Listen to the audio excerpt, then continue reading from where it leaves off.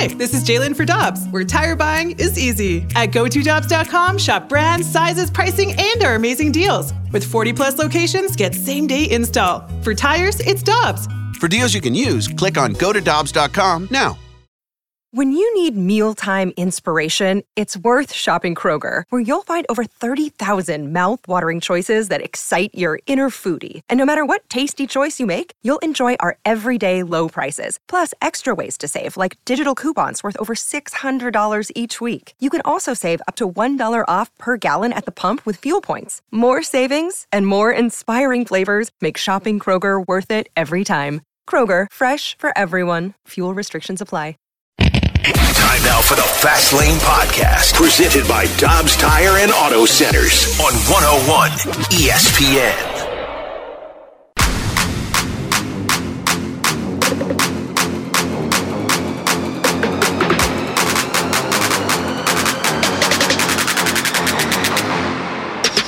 Let's get nasty on a Tuesday. It's the Fast Lane on 101 ESPN. Jamie Rivers, Andrew Marsh, I'm Anthony Stalter. 201, your time check is brought to you by Jewelers, an officially licensed Rolex jeweler.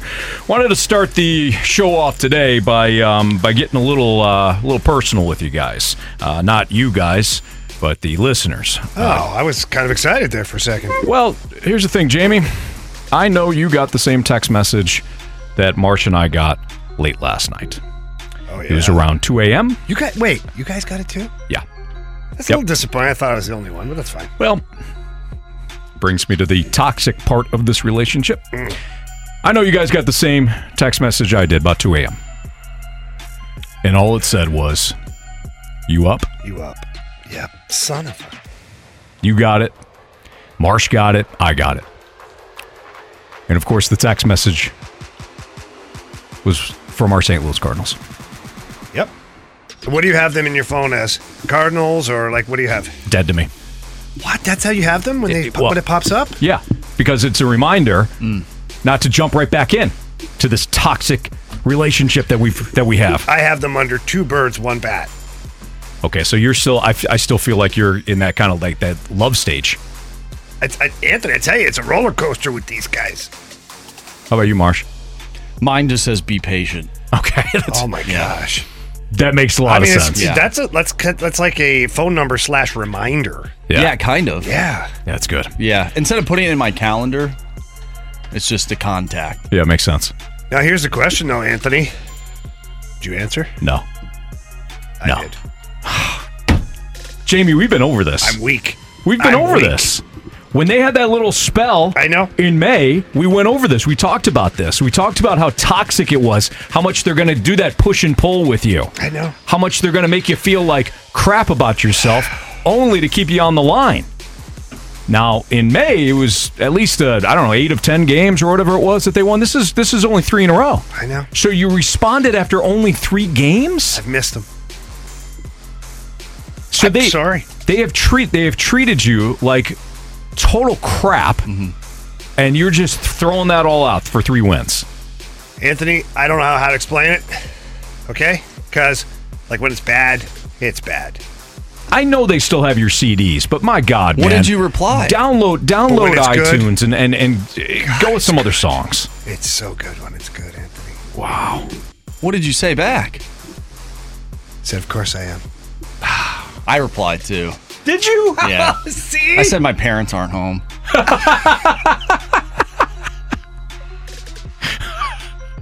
Why, guys? I felt like we made good strides. The Cardinals are still, 8.5 games back? It's only 3 in a row. They've done basically nothing. You have given them everything. It's 8 games. 8 games back. They've done virtually nothing to get you back. But, Anthony, they told me that they've changed. They always say that. It's going to be different this time. I believe. You know what? I have a heart. And they just find their way to my heart. And I believe things can be different this time, Anthony. Oh, no. I know I'm probably a fool for doing this.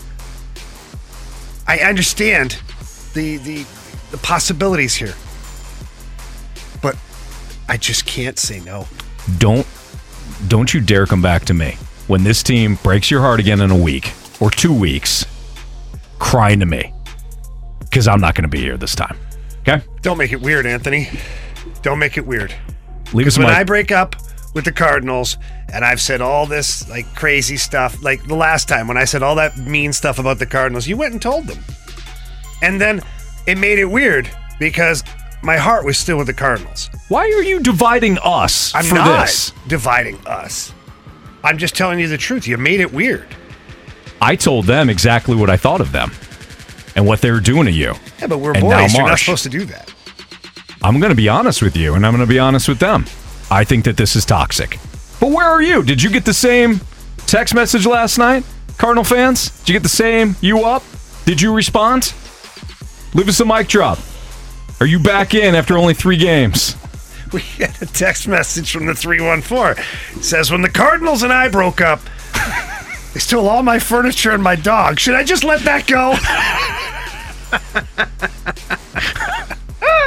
Don't hold on to it. Don't hold on to the past. Are you optimistic? Has it been so bad that only 3 games leaves you feeling optimistic? Check out this spin zone from the 618. Stalter, you haven't given up on them either, or you would have blocked the number. Oh, damn. That's a really good call. out. That's a really good call out. We got a couple more here from the 314. All my friends try to tell me that they're a loser, but they say they can make it if I just believe in them.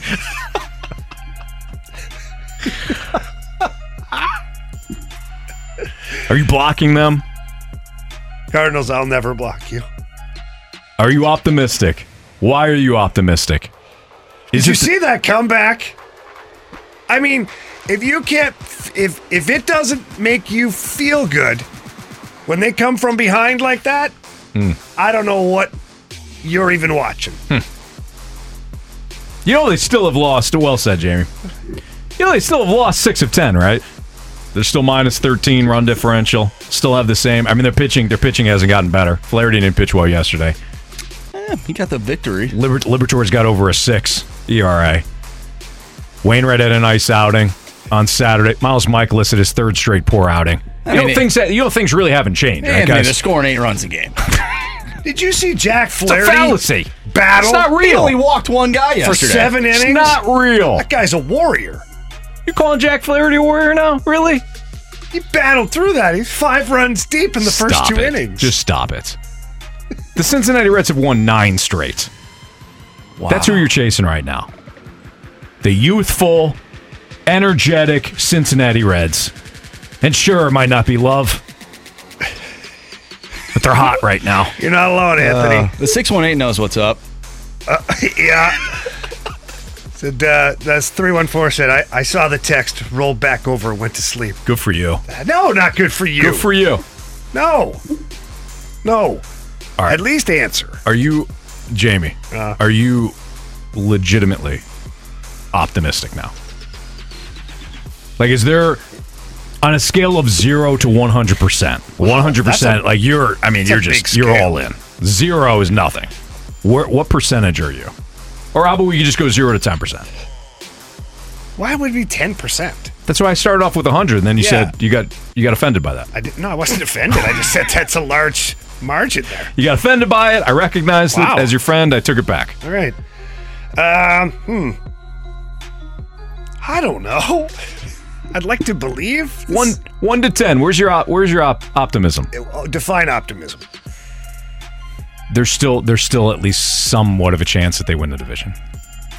10 being the highest? 10 being the highest. 6. 6. Marsh, what about you? 1 to 10. Where's your optimism? Well, after the Six vision is a that I lot. had, I'm 8. For some. 8? 8. See? After Your the vision. optimism is an 8? Anthony, I had the vision. Marcy did have a vision, and they've won 3 straight since. For clarity, It hasn't even happened yet. It's going to happen this weekend, too. Could you imagine if they went into this weekend, haven't lost a game, going right into the vision? I mean, we're looking at National League Central champions. Wow. Was this a dream or like just a date? Was it a daydream? Talk to me about this Kind vision of like again. a daydream. It was just a daydream. So you were just sitting no, around. It was a dream that then was confirmed in the day. So, like, I had this vision. I'm like, there's going to be a moment. It's going to happen in London. It has to happen. And then I listened to the opening drive, and Adam Wainwright was like, yeah, I think I'm going to pitch, one of the games in London. I go, there it is. That's it right That's there. what the vision That's was the trying. Moment. That's what it was trying to tell me. Makes sense. We got a text from the 314. See, Anthony, more people on my side said they told me they've been working on themselves and trying to be better. Maybe they just need a second chance and someone to believe in them. You guys just don't see the same side of them as I do. Apparently, Jamie does. These are so great. The text line actually saying different types of dreams here, but the one that I want to read off is the 314. It was a dream within a dream. We call that Inception. So you're Leo now. I want to go that far. All right. Do you still believe? Where's your optimism level? Are you taking them back? Did you answer the text message last night from the Cardinals that said you up? Leave us a mic drop via the 101 ESPN app. Of course, you can always reach us during the course of the show. Air Comfort Service text line 314-399-9646. Jamie Rivers, Andrew Marsham, Anthony Stalter. The Cardinals will continue their series tonight against the Nationals. We'll play the lineup game, home run derby, beat the streak. That's all coming up. 6:05 from Washington. So I'm sure we're going to get a kind of an earlier lineup game today. Jamie's still reading these text messages. I am thoroughly amused. Just know you're making Jamie incredibly happy with this. Yes. Thank you. What does Jack Flaherty's outing tell us about the rotation? Tell us about him. Tell us about the direction of the pitching staff. We'll get into that next on 101 ESPN. We're right back to the Fast Lane Podcast, presented by Dobbs Tire and Auto Centers on 101 ESPN.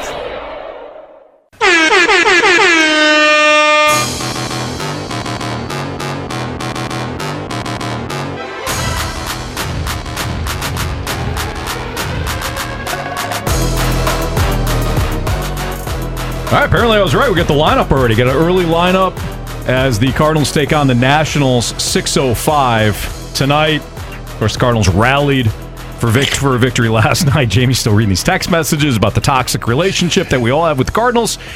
We're just varying degrees of the toxic relationship. Jordan Montgomery, the left-hander, will go for the Cardinals. Mackenzie Gore, the left-hander, will go for the Nationals. All right, Jamie, you ready? Yeah. Got the left-hander on the bump. Well, I don't think it matters at this point. I think Brendan Donovan's your leadoff hitter. Agreed. Show us. Donnie boy. No. Okay, so Lars Nootbaar's back. There you go. All right. How about show us Lars Taylor Tatsui Nootbaar? You are so wrong. Oh, crap, Anthony. Okay. Dylan Carlson? Tommy Edman. It's Tommy Boy. Okay, I just went 0 for 2, so yeah. Show us Tommy Boy. But right now, I'm going to need you, Tommy Boy, to get this place going. All right. I don't think anything changes here. Paul Goldschmidt, please. I love gold. Okay, Anthony, now, Lars Nootbaar was here yesterday. We know it's not going to be Gorman because the lefty's on the bump. Right, he's struggling. First is left, Is lefty. it Brendan Donovan? No. Okay, so where are we going here? Are we going Nootbaar at 3 again? Lefty, righty, lefty? Right out of the... Well, I guess Edman will bat right-handed. Or does he, even though he has mostly struggled, he puts Contreras up? Because that's where he has been batting. I think you don't mess with Contreras. You want to go Newt here? Right at the 5 hole. Okay. I don't know if I want to do Newt. I'm asking what else makes sense, because... Jordan Walker you can move up, or you move everybody up in the lineup, have Arenado at third. You move everybody up. Arenado third, Contreras fourth. He won't move Arenado out of the cleanup spot. I'm telling you right now. Okay. What did he do? Did he even do it this year?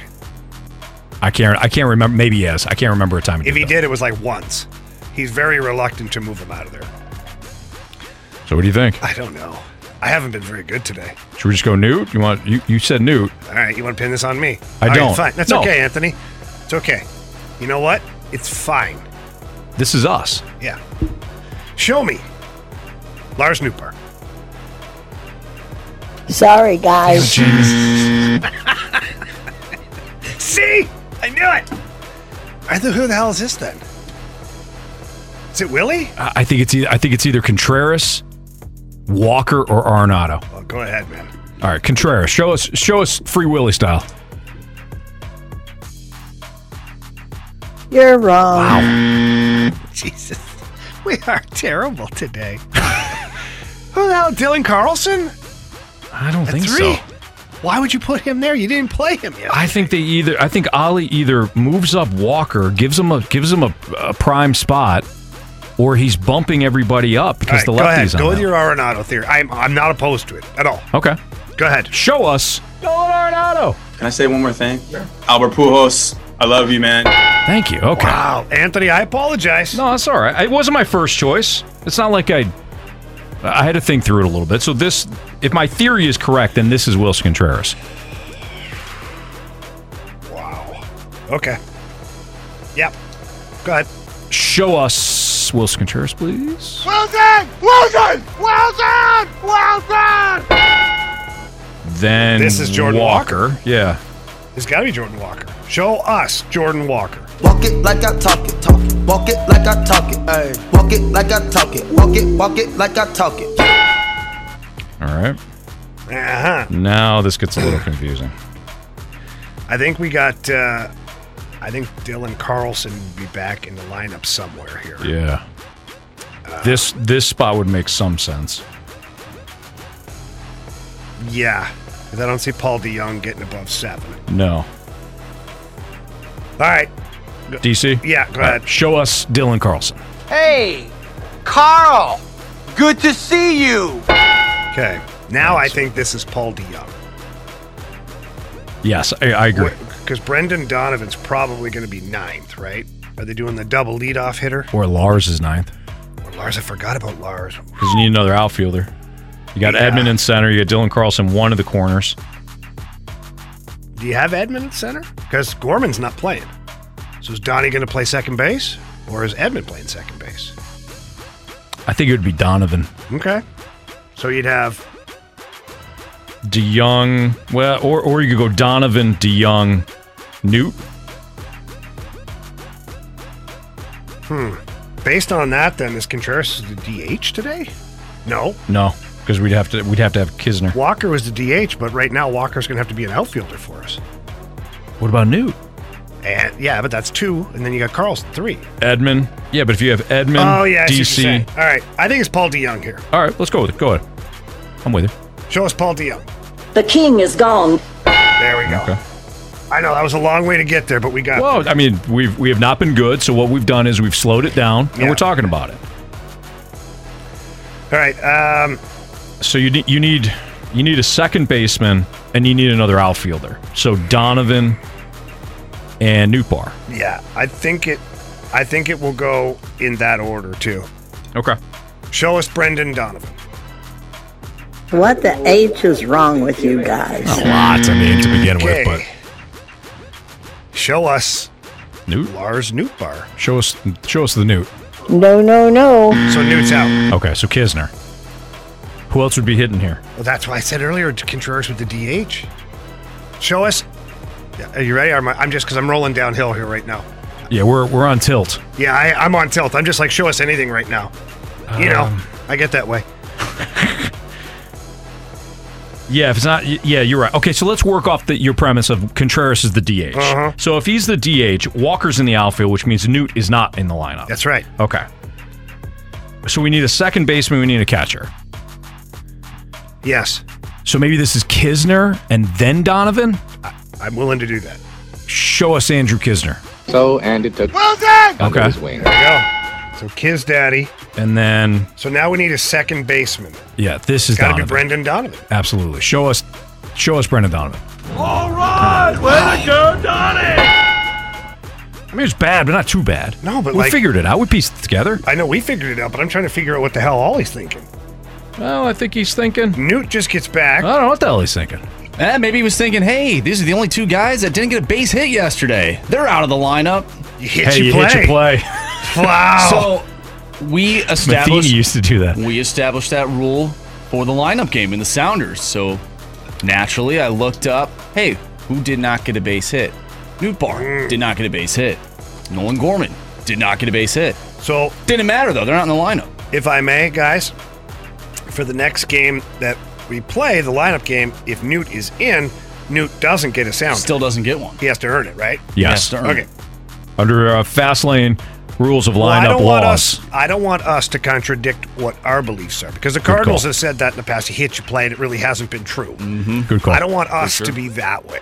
We hold them accountable. We have to hold ourselves accountable. I like it. Hey, if you hit, you sit on the bench for 2 weeks. Fair. You have to be very careful. And then we send you back down to Memphis. You go to Memphis, yep. Yeah. Don't hit too good. All right, run it, Marsh. All right, leading off, we have in center field, Tommy Edman. Batting second, first baseman, Paul Goldschmidt. Batting third baseman, Nolan Arenado. The cleanup hitter today, your DH, Wilson Contreras. Batting fifth in left field, Jordan Walker. Batting sixth in right field, Dylan Carlson. Batting seventh, the shortstop, Paul DeJong. Batting eighth, the catcher, Andrew Kisner. And batting ninth, second baseman, Brendan Donovan. Choose your character. Back. Stay fair. Stay fair. Go fair. I don't believe what I just saw. Home run. I love the Heath Ledger Joker that you like to do there sometimes with Donovan. Or that whoever's batting it's ninth. Tommy Edman. Yeah, today Brendan Donovan gets the Joker impression for sure. All right, so yesterday, Paul Goldschmidt hit a home run. So that's good for me, right, Marsh? I got a home run, right? But he didn't hit it first. No, he hit it after, right after. Yeah. Immediately after Donovan, so doesn't count. Jamie, you still have honors since you're in the lead here. Yeah. All right. I think Goldie's going to knock the piss out of one today. Fair I enough. got Paul Goldschmidt. All right. I'm going to go Wilson Contreras. Yeah, it's not bad. It's going to be a violent one? Yeah. Always. Yeah. He's starting to come around a little bit. I think he's about to break out of this slump. I got Contreras to hit a home run. He hit one Friday. Yeah, he did. I think home runs usually come in bunches, Jamie. Just a theory I'm working on. I'm really not working on it. I just wanted to say it. Okay. Yeah. Well, fair enough. I'm going to play the numbers here, and I'm going to go with Paul DeJong since the last time we played that sounder, he hit a home run, and he hit a home run against Washington last year when he got brought back up, and we all thought he was fantastic. So I'm going to go with Paul DeJong. There you have it. Sound reasoning there, Marsh. So again, tonight, you got the Nationals-Cardinals. Game 2 of their series, 6:05. Jordan Montgomery will oppose Mackenzie Gore at Nationals Park in D.C.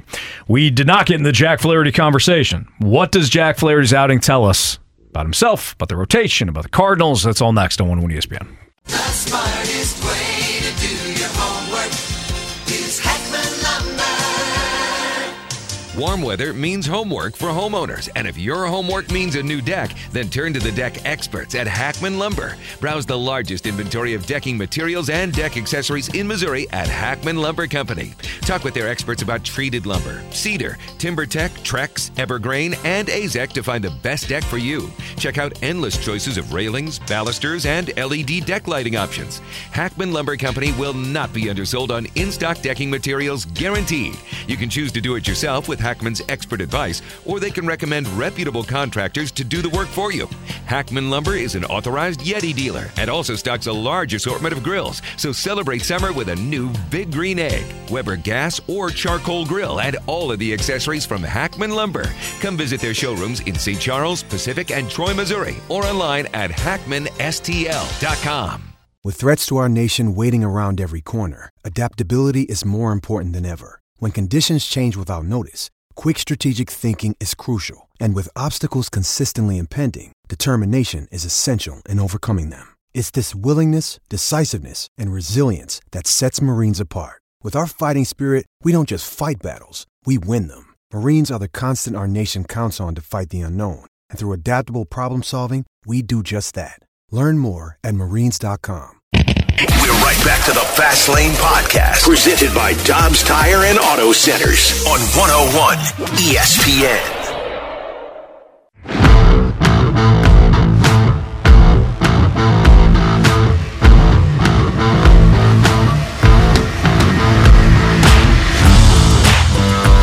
this was good closure that the Cardinals have supplied for myself, at least. Still grieving over this team, but winning helps. It doesn't matter who it's against. Winning helps. But I know I'm not buying back in yet. Maybe after the series with the Yankees and the Astros, we'll see where we're at. Then I think it's time that we can talk about, is this team actually able to compete? That was Devin answering our mic drop question today, which is did you pick up the text message, or did you respond to the text message last night when the Cardinals reached out to you at 2 a.m. and said, you up? Did you respond? Be honest. They've won 3 straight. Jamie was honest about it. Marsh was honest about it. Jamie responded right away. Yeah, I was excited, to be honest. Jamie's admitted his toxic relationship with the Cardinals. The constant push and pull. He's always going to be there. He may hate them for a full month, but as soon as the Cardinals show him any sort of love, Jamie jumps right back into it. I don't even feel bad about it. I don't. You know what? If they're going to hurt me, it's because I'm letting them hurt me. That's it. I don't care. I don't care what my parents think. I don't care what my friends think. They don't know the relationship that I have with the Cardinals when things are good. And I believe that at some point, we're going to progress. Wow. Did they respond to you, or did they have the text bubble and then not respond? No, that's a great question. If we're going to be completely honest here, we did text back and forth for about 15 minutes. I was really tired at the time, had a long day. Mm-hmm. I actually feel a little bit guilty because felt like I cut it short, and the Cardinals were still wanting to talk, and now I feel guilty today because I did throw out the text this morning. Hey, sorry, I fell asleep last night. It's not I didn't get a response yet. Yeah. You're too inconsistent. They don't like inconsistency. I don't know. I don't know how to feel about it. Hold on here. They've been inconsistent to you guys. They've been inconsistent to us. Jamie. Yeah. You didn't do this to them, okay? You didn't make them feel a certain way. I feel responsible, though. You're not responsible for this. I feel like it's all my fault. It's the Cardinals. Maybe if you would have showed up more. No, Marsh. Maybe if I wouldn't have fallen asleep last night. Marsh, you're not helping. You're not helping Maybe if I at wouldn't all. have fallen asleep. No, Jamie, this isn't on you. This is a team that in last place has treated you like crap all season long. You got to stop the toxic roller coaster. No matter what they do tonight, you can't jump back on. You can't go through the ups and downs, Jamie. Okay? Until they show real commitment, real change, and they're showing any sort of consistency. Anthony, you don't know. You don't know how they treat me when we're alone. Oh, boy. Okay. Well, we got some work to do. So does Jack Flaherty after yesterday's performance. He did pitch deep into the game-ish. At least, though, after giving up 5 runs, he saved the bullpen. Even got himself a win when the offense came back. That guy's a warrior. What do you think of Jack Flaherty right now, besides the fact that you think he's a warrior? Anthony, he is exactly what I thought he was. I said it last week, didn't I? You get a couple of good outings, you get the bad one in there. A couple of good outings, you get the bad one in there. Now he's had a couple of, I believe his last start wasn't all that great either. But I don't know. This is what it is. Here's what I will say about Jack Flaherty's performance yesterday. One, in my opinion, and it's just my opinion, the outing wasn't as bad as the scoreboard showed. There were a couple of times where he was able to almost work himself out of the jam, and then a little squibbler would find its way. I understand that's baseball. But overall, I didn't think he was terrible. Mm-hmm. He didn't walk the entire team yesterday. And he battled. Yeah, I know he gave up, 5 runs, was it? Yes. No, 6. 6 runs. He gave up 6 runs, which by no means is that like I'm handing out a ribbon for 6 runs. 5, sorry. 5, okay. Yeah. So again, by no means am I handing out a ribbon for giving up 5 runs, but he also didn't self-implode. Mm-hmm. Like 2 years ago, Jack Flaherty would have been unrecognizable on the mound in the 3rd inning. Like, you would have had to go get him. So the flip side of this, and if you're going to build off of something positive, if you're the Cardinals, is you're looking at your team overall and going, you know what? They're starting to push back. They're starting to show some jam. The grit that we talked about. They're starting to show that. Jack Flaherty muscling out, what did he go, 6 1/3? 6 1/3. Him muscling out 6 1/3 after giving up 5 runs in the first 2 innings shows me a little something about Jack. Doesn't show me he was a great pitcher yesterday, but it shows me he's got some jam. That spreads throughout the lineup. Yeah. It does. Guys start to make better plays. Tommy Edman makes an incredible play yesterday as well. Things like that pump up your team. And here's one thing the Cardinals do know, for sure, at this point, is if their bats are going on any particular day, they're never out of a game. They're not. And yesterday's a prime example of that. Well, expanding on that, Jamie, I thought yesterday was, so many times we have looked at this Cardinals team, and they've either not had the starting pitching or not have had pitching, period, and bad defense. And they weren't able to outslug their mistakes. Or they got good pitching. They got good pitching, maybe not great defense, and couldn't hit their way out of a wet paper bag, and they lose. Yesterday, all of the elements were there, except for the starting pitching. They did play good defense. In fact, Jack Flaherty would not have made it 6 1/3 without the stellar play of Tommy Edman, no kidding. Donovan throwing guys out on the base pass. Somewhat Nationals mistake, doesn't matter. The Cardinals made the plays. And we could say that knowing that the Cardinals have not always made those plays.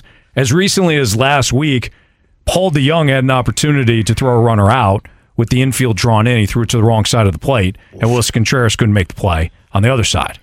They haven't made plays consistently. But yesterday, the offense showed up, the defense showed up, the bullpen showed up.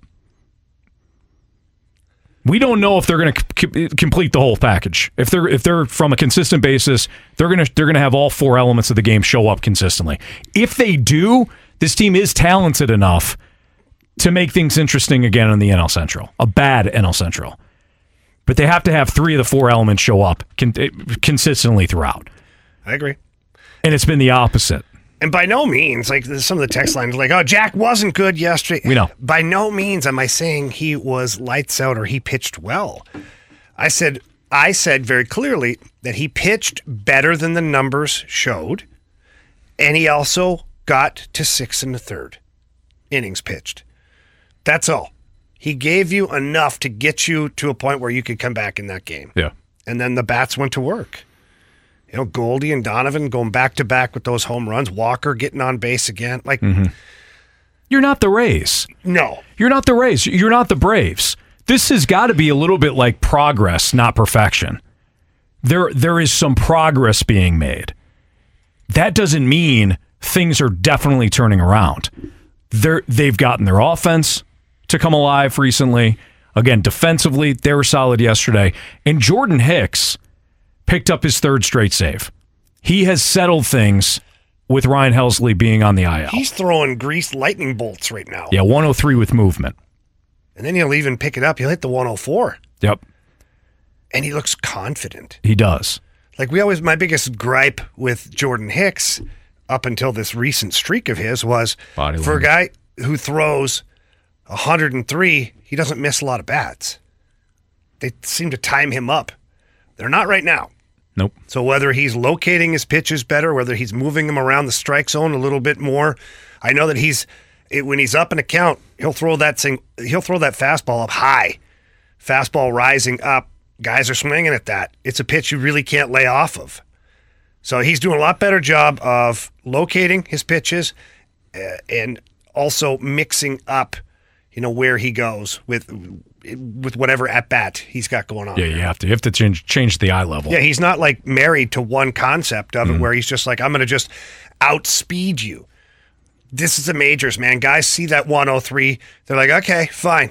I got you now. And they time you up. They don't always get hard contact against them, but sometimes you don't need to. Especially if they know general location. Yeah. If they know what you're going to throw, it's still 103, but these are major leaguers. So if it's 103 in the same spot, they can time you up. But no, Jordan Hicks has looked very good. We have a Cardinals Bud Bash ticket giveaway, a 4-pack of tickets to next Tuesday night's Budweiser Bash for Cardinals and Astros. We'll give away that 4-pack at some point throughout the course of the day, so hopefully you'll stay right here with us on 101 ESPN. When is the ideal time to start making moves if you're Doug Armstrong? We'll get into that next on 101 ESPN. We're right back to the Fast Lane Podcast, presented by Dobbs Tire and Auto Centers on 101 ESPN.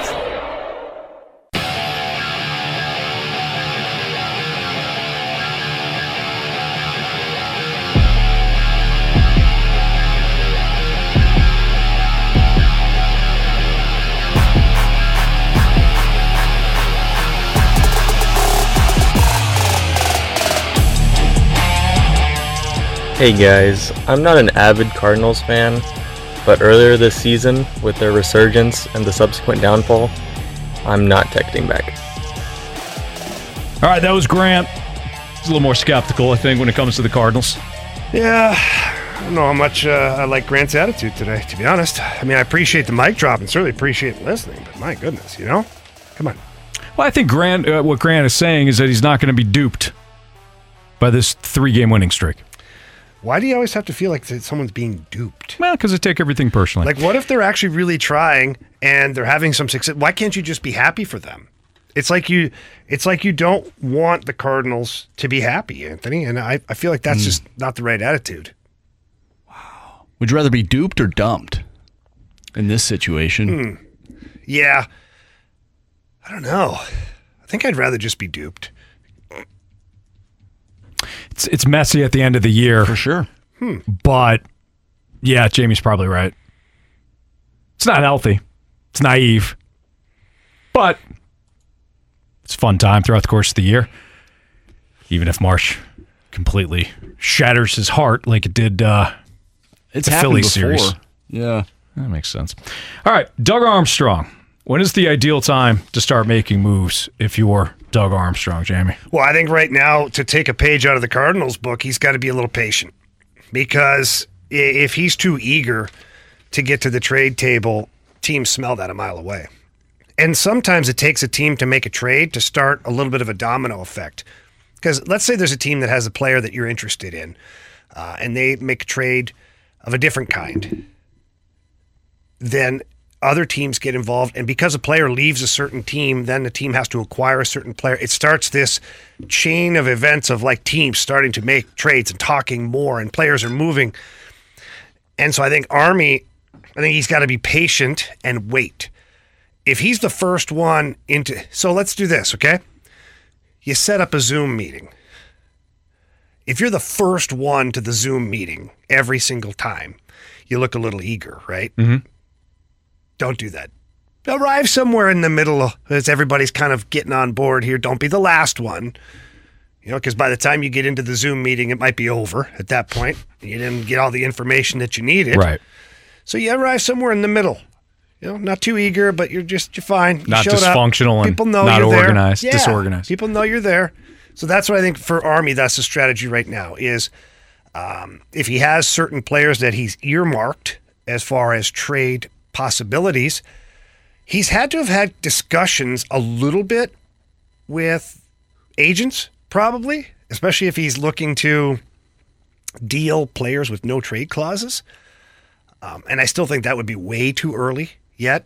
Things like that usually happen quickly because you don't want the player to know in case it falls through. Mm-hmm. So you got to be patient there. As far as the draft picks are concerned, I think you're going to see a lot of read and react because Steve Yzerman had his presser today in Detroit, and he's a real patient guy too, very well thought out, and he's played his cards tight to the vest, and he just said, listen, we're going to have the ability to change our mind up until we have to put our pick in to the NHL registry and walk up and make our pick. As of right now, our plan is to pick at 9. So he's under the same, the same thought process of we're just going to wait. Nobody wants to be the guy or the team out there that is like, hey, look at me. I'm ready to deal. Who wants a deal? They already know. teams already know that Army's looking to do something. He's been very vocal. He's been very upfront to the fan base, to whoever wants to listen, that he has certain plans in place. The one thing that Army's got going for him is that people know that Army just doesn't jump at a trade. He doesn't. He'll drag it along. He'll move it in the right direction. He'll wait until the opportunity's right, and then he'll make the trade. Does he win every trade? No, but he's won a lot of them. He's done a pretty good job. You want to take free agency out of it? Army's done a pretty bang-up job as far as acquiring players. So I think that that's the biggest thing right now is the Blues have to be patient and figure out where other teams are going with some of their strategies and kind of react from that. Plus, as we've talked about, the Blues are in a spot where one-year deals make sense. One-year deals, guys that are looking to reestablish their value, they make sense for the Blues. Not long-term deals. Not long-term. You have your long-term contracts right now, and we can debate whether or not that Doug Armstrong should or should not have given the long-term contracts out to certain guys or when they did. But the bottom line is the ink is dried. The contracts are there. So looking at short-term deals make a lot of sense for the Blues right now in this offseason. I'll let you talk about the guys that actually make sense. You know way more about the league than I do. But when it comes to the Blues approach, and Doug Armstrong's approach, it fits with your be patient. Because if a guy goes to the market, his agent goes to the market, and teams, you're not hearing the number that you want, whether it's a longer-term contract or a dollar amount. And the longer these guys wait, the more opportunities I think that Doug Armstrong can come in and say, hey, you're going to be a key piece of this team this upcoming year. We'll give you a one-year deal, some decent money. You can reestablish things, hit the open market next year. But you're going to have a pivotal role with our team. Yeah. So I think that in sequence here, the free agency doesn't hit until the first week of July 1st, I believe. So I think in sequence, Army has to identify what he's able to trade for before that, because that might impact what kind of free agents he looks to acquire. Sure. And so I think that that's the biggest thing right now is kind of evaluating what the trade market can present to you. What players, too. Evaluating what players might be receiving qualifying offers or not. So players that are under team control have to receive a qualifying offer. I believe the deadline's coming up soon here. And if teams don't offer a player, for whatever reason, he's not in the plans anymore, or what, now you start to look at that pool of players and go, okay, does this player fit somewhere in our lineup? Yeah. And you also have to identify players that have 1 year left on their contract and then unrestricted free agency. Most teams now, the deadline move for teams with players like that is to trade them in the offseason going into their last year of the contract. Why? You get more. You get more for said player because the team truly gets that player for the season. It's not just a rental. And if Doug Armstrong looks at a player that has 1 year left and unrestricted free agency, maybe he says to himself, I wonder if the power of the Blue Note can work here. Mm-hmm. I wonder if he gets here, loves it, loves our team, loves the fan base. Salary cap's going to go up too next season. So when you're identifying certain players, I think that's what you look at too, is who could be available via the trade market because they won't re-sign with their former team. Almost like a Matthew Tkachuk situation where, that was unique, but there are players all over the league that are on expiring contracts after next season and will be free agents. Those players, teams are always listening for offers on those players. Yeah, it makes sense. It's Jamie Rivers. I'm Anthony Stalter. It's the Fast Lane on 101 ESPN. We've got our Blues draft coverage coming up, I think, next week? Yeah, next week, where Alex Ferrario is going to be in Nashville. He's going to be doing some live updates. He's going to be doing his show with BK throughout the course of the week. Some square dancing probably involved. Maybe Alex hits up the bar once or twice, and then we get him on air. And we'll have to put a team pool of money together for his bucket of beers. Yeah, especially goes to the Kid Rock place, right? I'm not going to badmouth Kid Rock. Oh, he's great. Boy. His place seemed to be a little expensive. I felt like calling him and being like, "Hey, dude, seriously? Yeah. I've seen your house. You're not hurt. Doing okay. Why are you charging me $54 for a bucket of beer?" I saw a fight there once. Did you? I did. We saw one too. Leaving the bar, there's a big fight in the street. Well, yeah, you get a little angry when you're having to fork over $80 for a bucket of beer. You shouldn't get angry at the bar. Have fun. Have fun. That's what you're there for. You want to go fight? Go down to the local gym and pick a fight with somebody at the boxing ring or the cage. Get some exercise in. Yeah, I see these young kids making stupid decisions. Now, trust me, I made the same damn ones back in the day. I see them now, and I'm like, buddy, you're out here having a good time. Maybe you're trying to meet a beautiful woman. Maybe you're hanging out with your buddies. Like, you're really getting punched in the face is probably not high on your list here. No, probably not. You know? Yeah, that makes a lot of sense. Anyways. It's good advice, Jamie. Thank you. Real good-looking advice. It's Fast Lane on 101 ESPN. Jamie Rivers, Andrew Marsh. I'm Anthony Stalter. It's the Fast Lane. Let's talk about the bullpen now. Jordan Hicks, can he be the closer for the foreseeable future? Is that risky? And can the bullpen be fixed internally? That's next on 101 ESPN. Another day is here, and you're ready for it. What to wear? Check. Breakfast, lunch, and dinner? Check. Planning for what's next and how to save for it? That's where Bank of America can help. For your financial to-dos, Bank of America has experts ready to help get you closer to your goals. Get started at one of our local financial centers or 24/7 in our mobile banking app. Find a location near you at bankofamerica.com/talktous. What would you like the power to do?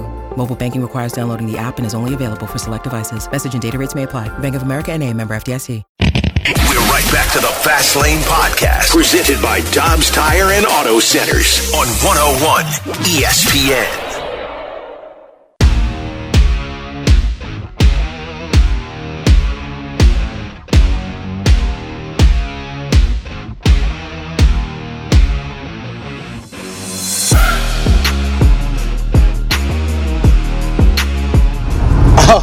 You best believe that I answered that 2 a.m. you up text. And I said, hey, pool's the perfect temperature right now. Why don't you come on over and get your feet wet? Because I'm ready to get my feet wet. Jamie, I think that was your spirit animal. I thought it was me at first. Who was that, Marsh? That was Howie. Oh, Hungry Howie. How we doing? That was a place in Detroit. No, in Ottawa. Maybe in Detroit. Hungry Howie's was definitely in Michigan. Maybe it might have been in Ottawa. I played on a lot of teams in a really short period of time. Yeah. Maybe I've got my cities confused, but I remember ordering from Hungry Howie's. Yep. Like, now and then after a game, you get home, be late, be like, Hungry Howie's still awake. This is a food establishment, correct? It is. Okay, it's a pizza place. Just making sure. How are you thinking? Yeah, it's a pizza place. I know of it from my days in Detroit. All right, that's probably where it is. Yeah, roommate in college. His name was Jim. He goes, he's like, what do you guys got for pizza around here? I know Little Caesars is kind of a big deal, but what do you guys got? He's like, have you never had Hungry Howie's? I'm like, no, sir, I haven't. Let's try this. That was rough. Oh, yeah. Hungry Howie's wasn't. No. I mean, some people like it, Jamie. It just wasn't for me. Hungry Howie's was, there's nothing else available. You've probably had a couple of wobbly pops, and you don't really care. Right. Mm-hmm. And you've already had Little you need Caesars to just fill 5 that days hole in in a hurry. Yeah, that makes sense, Jamie. That makes a lot of sense. Mm-hmm. That's Jamie Rivers. I'm Anthony Stalter. It's the Fast Lane on 101 ESPN 302. Your time check is brought to you by Clarkson Jewelers, an officially licensed Rolex jeweler. So the mic drop theme today is, did you respond when the Cardinals at 2 a.m., and we all got this text message last night. We all got this text message from the Cardinals. And it was short, and it was sweet. And it was at 2 a.m., and all it said was, you up. No punctuation either, no question mark. Even though it was a question, they decided to not put in too much of an effort. It just said, you up. Jamie responded. It was in the morning, but he responded. Right away. You responded right away? Right away. I thought you said it was in the morning. No, I responded right away. Then we texted back and forth, and then I fell asleep. Then you fell asleep. Then I texted in the morning, and they didn't respond. That makes sense. I felt like I missed my opportunity. You saw okay, now I get it. Marsh was talking about the text bubbles. They popped up at one point. You were waiting. Then they disappeared. And then you fell asleep. Yeah, okay. Makes sense. Are we sure this wasn't like a thirst trap? We don't like a mass text. Marsh, we don't know what they're doing right now. They've won 3 in a row. They've mostly frustrated us. We've been angry. We've had some rage. I thought we were starting to get to apathy and acceptance. I'm at that bargaining this wasn't going to happen. Marsh is still at bargaining. And all of a sudden, they put together 3 straight victories, and they're sending out messages at 2 a.m. We got one from the 618 here, and I think it's pretty awesome. Said, I answered my text. They said they went to Mentality in the medicine shop and they're back on track. Well, that would do it, honestly. Yeah, That that'll would certainly definitely- get you that would going in the right definitely do it. direction. No doubt about it. Yeah. Jordan Hicks has got the bullpen in the right direction. 3 straight saves for him. This is somebody that Ollie has been apprehensive. I don't think because of Ollie. I think because of Hicks. Apprehensive to use him on back-to-back days. Don't want to, Helsley, Hicks. These have not been guys, whether it's because of injuries or whatever, these have not been guys that have said, give me the ball every day. They haven't been. No, I know. Chris Stratton, give me the ball every day. Packy Naughton, who's he's got surgery now coming up. Yeah, maybe he shouldn't have taken it every day. Either way, that mentality, give me the ball every day. Yeah. So my question to you, do you trust Hicks if he's thrust into this closer's role? You're probably not going to see, if it's another close game today, you're probably not going to see him for 4 straight days. But if he takes on this closer role, which he should, because he's getting the job done right now, do you trust that he's not going to have a blow-up at some point, or worse, get injured? Well, listen, the blow-up is inevitable. The sport is called baseball, and every now and then there's a blow-up that happens. You get, very few closers in the history of the game have been money every single time. The guys that were money more often than not are in the Hall of Fame. Mm-hmm. Let's just be honest, okay? So it's inevitable that the blow-up will happen. For me, it's the response to the blow-up. The next outing. I feel like this is where closers and certain ones, and I will say certain Cardinals pitchers, when the blow-ups happen, they don't react well. You're looking at a little bit of a downward spiral for a game or two, or then they're injured. Like, pick whatever Cardinal you want right now. Which one are you thinking of? I'm blanket statement, okay, Anthony. But I certainly know who I'm thinking of. But, so Jordan Hicks, the next outing after the inevitable blow-up, what does it look like? Does he want the ball again? Is he pissed off? Is he like, hey, Ollie, the sooner you can get me back into a game here, the better? Yeah. Or does he just go quietly into the night to where he's like, maybe if I sit over here, they won't see me? Right. Or the blow-up happens is like, it's because you used me too much. You have to know that. By the way, who the hell doesn't want to play? I just don't with you on understand. that. I'm not asking you who the player is. Yeah. In general, who the hell doesn't want to play? Right. You're playing Major League Baseball, and I understand there's a health factor and a risk factor involved in some of these things, but some of these guys are pitching 12 pitches. But Jamie, you know a different sport, but you know those guys though. You know the guy that is like, hey, get me back in the lineup. And the coach goes, your leg just fell off. Like, great. Put it back on, duct tape it, get me back on the ice. And then the guys that tweak their ankle and it's like, it's in my best interest. Well, my favorite were the guys that said, I feel like there's something that's going to happen, in my groin or my hip. Like, I just feel it's getting tighter. Like, it's not there yet. So I think for, precautionary reasons, I need a couple of days off here. Right. Get this thing right before something happens. Those guys exist. I'm like, what? Here, let me help you. I'm going to break your leg. Now at least you have a reason to be out of the lineup. Right. Those guys used to piss me off. So it's the same. It's the same deal. There's certain relievers that don't want the ball if they don't feel 100% or close to. I hope that with Hicks having this closer role now, knowing what the importance is, that he's not one of them. But we'll find out. I think to your point, this is where the manager comes in. People know my thoughts on the manager. Yeah, no the day-to-day. That's not true. One of the most important positions in all of sports. Right? Yeah, I'm glad I didn't hear that wrong. Yeah. Go ahead. The day-to-day operations of a manager, the lineup, the decisions, they're decisions. Some decisions work out, some don't. You have to make 20-something odd decisions a day. It's a lot. All of them work out for you? Probably not. Unless you're Jamie. They all seem to work out for Jamie. No, they don't. Trust me. So for Ollie... Let me tell you, Anthony, there's quite a few that haven't worked out. One big one in particular. Ollie has to make some decisions throughout the course of the day. Some are going to go right, some are going to go wrong. And we like to evaluate them whether or not they do go right or wrong. That is part of the job. But this, to me, is really what the manager is in place for. You have a guy in Jordan Hicks who typically does not go in back-to-back games, who's got a long injury history, who has whether it's injuries or otherwise, has been largely unreliable, but he's talented as hell. And can you unlock the talent? But we've heard, starter. I didn't get my true shot starting. Yes, you did. It did not work out. Well, it's because of, no, it didn't work out because you didn't execute. So we got a little bit of an excuse maker, right? But now he's got 3 straight games. He saved them all. And to your point, Jamie, at some point when that blow up does happen, how does Hicks respond? That is when Ollie comes in. Because if Hicks is like, well, I got overused. Okay, get back on the bench. We'll see you in the 7th inning. I need a closer. You're not it. For the time being, though, this is your best option. This is your best guy. He has to. And it can be a fluid situation. And once Helsley comes back, I think it's great. Why not have more than one guy? That way you don't have to give the guy the ball too often.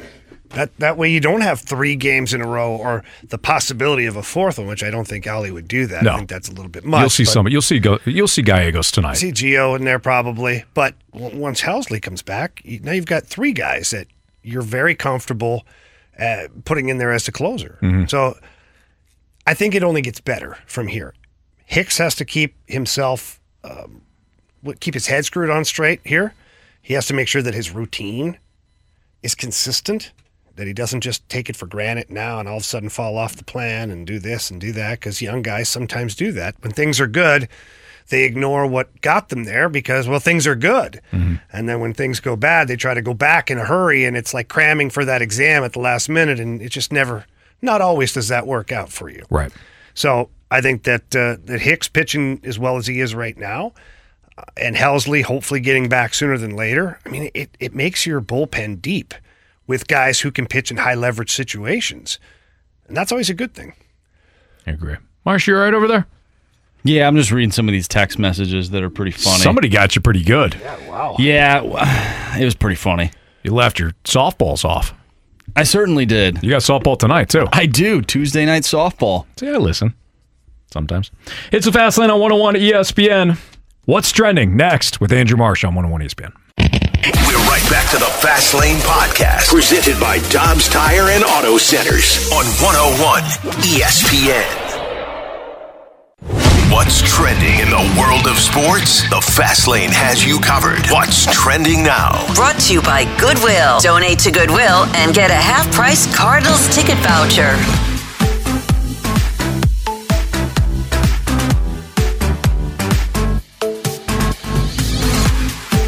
Welcome back to the Fast Lane here on 101 ESPN. Anthony Stalter, Jamie Rivers, I'm Andrew Marsh, and it's time for What's Trending. Guys, it was announced officially that the Cardinals and Giants will play next season at the oldest professional ballpark. It is Rickwood Field in Birmingham, Alabama. It's the former home of the Negro League's Birmingham Black Barons, where Willie Mays once played, and it will happen on June 20th next year. And they're going to honor Willie Mays there, which is really cool. I think that's great. I think for the Cardinals and Giants to be a part of it, 2 teams with a rich history of not only success, but just rich history in baseball and what they've meant to the game. I think you found 2 excellent teams to represent that game. Yeah, I think it's awesome. Do we know? Oh, it's the Giants. Okay, I get it now. Yeah, just have you ever been to Birmingham, by the way? Birmingham, Alabama? Yeah. I don't know if there's another Birmingham out there. I don't know why I said Alabama. I don't know. I don't think so, no. It's a cool little spot. Is it? They got a great little music scene down there. I was riding around with some of the guys way back, Seven Dust, actually, way back in the beginning days. I jump on tour with them and go to a couple of cities. No kidding. Yeah, and Birmingham was one of them. Who's the guy from St. Louis from Seven Dust? Well, he's not from St. Louis. He lives here now because he married a girl from St. Louis. He's from Atlanta originally. Actually, North Carolina, to be exact. Then he moved down to Atlanta to be in the band and whatnot. And anyways, Birmingham is a beautiful spot. So I can imagine that they're going to do this up pretty cool. It's going to be pretty awesome. Nice. Yeah, I think it's supposed to be like the Field of Dreams game. So I think it's pretty cool that the Cardinals are getting these national spotlight games. Like, of course, this Saturday, they're taking on the Cubs in London for the 2-game series. And the next year they're taking on San Francisco. And for those wondering, like, oh, why are the Cardinals a part of this? Cardinals chairman Bill DeWitt Jr. said Birmingham, Alabama has a rich history of baseball and has hosted Cardinals legends such as Stan Musial, Dizzy Dean, Joe Medwick, and Rogers Hornsby over the years. So there's a little very cool relationship there between the players and the city of Birmingham, Alabama. So pretty cool for the Cardinals, but of course we have to wait a full year for that, and we get to enjoy London this upcoming weekend. And of course, the opening drive will be they'll have their watch party. That's right. Downtown. Yep. Cardinals in London watch party this Saturday at Patios in downtown. As Marsh just said, the Redbirds are headed to London to take on the Cubs. You can watch the game this Saturday afternoon at Patios with the opening drive. You can enjoy a fun-filled afternoon featuring trivia, games, your choice at autographed memorabilia, and more, all hosted by Randy, Carey, and Brooke. Proceeds will support Big League Impact, and you can find out more details on Big League Impact's Cardinals in London watch party now at 101ESPN.com. All right, let's move over to the pitch. Lionel Messi reportedly to make his MLS debut with Inter Miami on July 21st. Why is that a big deal? Because St. Louis City SC takes on Inter Miami July 15th. In Miami, though, right? No, I believe it's right here in St. Louis. Yeah. So they miss him by 6 days? They miss it by 1 week. Reportedly. You know why that's a shame? Because we talked to Kyle Hebert 2 weeks ago, and when we talked to him about Messi coming in, I asked him to just punish him. Yeah, the purge. Yes. Well, you better be careful. Kyle Hebert takes that stuff seriously. I know. That's why Messi and Inter Miami they should feel good about this. I think there's a few rumors going around. One of them, of course, just rumors, of course, not actual facts, of course, but that he saw what Kyle did last week in the box. Doesn't want to be a part of that. Also heard that he doesn't want to get pounded in the box. I heard he doesn't like animals either. Not a free zoo kind of guy, which is very disappointing. So they scheduled for him to play against St. Louis. He panicked. He saw what Hebert did in the box. The Hebert flu. Yeah, that makes sense. It does. Yeah, and he doesn't like the free zoo, which is insane because everyone likes the free zoo. He hates St. Louis is basically that's what I pretty much gathered from it. Well, he's going to have to face it at some point. So Messi reportedly coming to the MLS July 21st. Unfortunate for St. Louis City SC fans, probably will not see him. How about Luis Arraez? This guy is incredible at baseball. He's batting .400 again. And yesterday he got his 5th hit of the game, rounds first base, and he does this thing where he slaps John Jay on the chest. I feel like that has to hurt, considering he's doing it quite often. John Jay's like, can we do something else? Because you're hitting .400. Anybody that John Jay gets it. He does. Yeah. He's like, hit me harder. Please. Actually, he doesn't even say please. He just says hit me harder. Hit me harder. Jamie, you and I grew up watching Tony Gwynn. This is as close to Tony Gwynn as you're going to see in today's game. Understand, I'm not saying he's Tony Gwynn.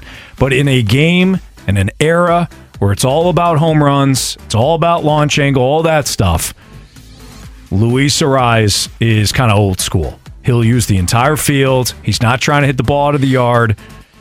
Whatever it calls for to get on base, put the ball in play, that's him. Tony Gwynn had the best bat control that I ever saw. His ability to use the entire field, go with pitches. Sure, he hit some home runs, but he wasn't trying to. He was just he was one of the best pure hitters in the 90s. Luis Arraez hitting .400. Obviously, he's batting. He's been the batting champ. This is as close as you're going to see to a pure hitter. Yeah, I mean he's making contact and he takes what's given to him. I mean, it's a crazy concept. Right. I mean, I can't believe that more guys aren't trying the same approach. And I'm sure some are, but I can't believe that more guys are not just looking at this and say, you know what? It's having pretty good success. Do you know why, though? In my opinion, they're at a disadvantage. Teams want power. Yeah. And teams are willing to pay for power. I mean, he I'd got be traded. paying for this guy though. He got traded from Minnesota. He's been doing maybe not 400, but he's been hitting well over 300 now for years. Yeah, I know. And he got traded for Pablo Lopez. It's crazy. Also plays second base, not necessarily a premium position. There's some other factors that go into that, but you heard Matt Holliday when he's talking about. We asked him about bunting and why is that? He's like, I didn't get paid to bunt. Yeah, I didn't like his attitude. By the way, my I Heart Sack Bunts and Flies shirt is in the mail? making right now. No, not in the mail yet, but it will be soon. Archie's been working on that. He has. Mm-hmm. You developed that, right? I did. Dedicated to that sack. Mm-hmm. Absolutely. Good for you, It's going to be on everybody's chest. Yeah. Soon, if they want to buy one, of course. We got a text last night, a concerned individual by the name of Brandon Kiley. He was, listening to the show and was upset that... Thanks for listening. We picked Randy Carricker to be the Cardinals GM over him. He was just super upset about it and talked about it today on the show. Wait, I picked Jamie. Yeah, I threw Randy's name out there, and then it led to all of this. Okay, what did he say? Do you have the audio? No. I was talking about our text chain. Yeah, last night there was a text chain, Anthony. This was before the Cardinals texted us. Yeah. He texted us first. Well, I remember You're a bit the of a text. text snob, I remember the text. I responded to the text. Nah, I don't know if you did. Either way, somebody brought up Randy, and he accused us of picking Randy, and I said, I definitely didn't say no that. disrespect. With all due respect, Randy, I didn't say that I agreed with you being the GM. So I had to remind Brandon of that, but I also reminded him in the group text that I didn't pick him either. Mm-hmm. In fairness to BK, I wouldn't put him as the GM either. No. I don't. Although BK, out of all the people here, might have the same effect on people as John Mozeliak has. Well, he's incredibly smart. Yeah. He's incredibly practical. Well-spoken, knows the numbers inside and out. Mm-hmm. I'm not saying he couldn't be a GM. No. But this fan base, at this point... Could they go from Mo to BK? I don't think they could go to Mo to BK. Is there much of a drop-off there? No. Two very smart guys, analytically driven, patient, practical. Uh-huh. No, they need a couple of psychopaths. That's why they landed on you and I. Yeah. I think the attire might be a little bit different. That's true. Mm-hmm. Yeah, but I think the feeling that Cards fans get might be the same. I agree with that. BK would be making trades for guys that the fan base never heard of. Throwing pages of numbers at people.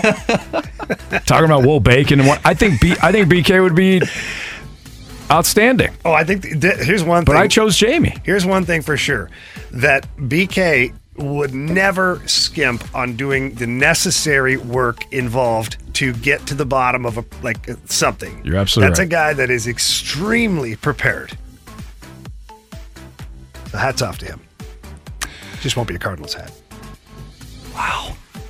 Last thing here, Stephon Diggs. This is according to Craig Carton Live, at Craig Carton Live, part of the Carton Show.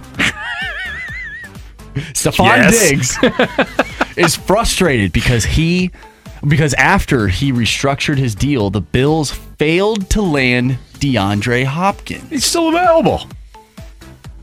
All right, we got to get into this. Stephon Diggs crying again. Plus, interesting comments made by Dalvin Cook about DeAndre Hopkins. We'll tell you what that is next on 101 ESPN. We're right back to the Fast Lane Podcast, presented by Dobbs Tire and Auto Centers on 101 ESPN.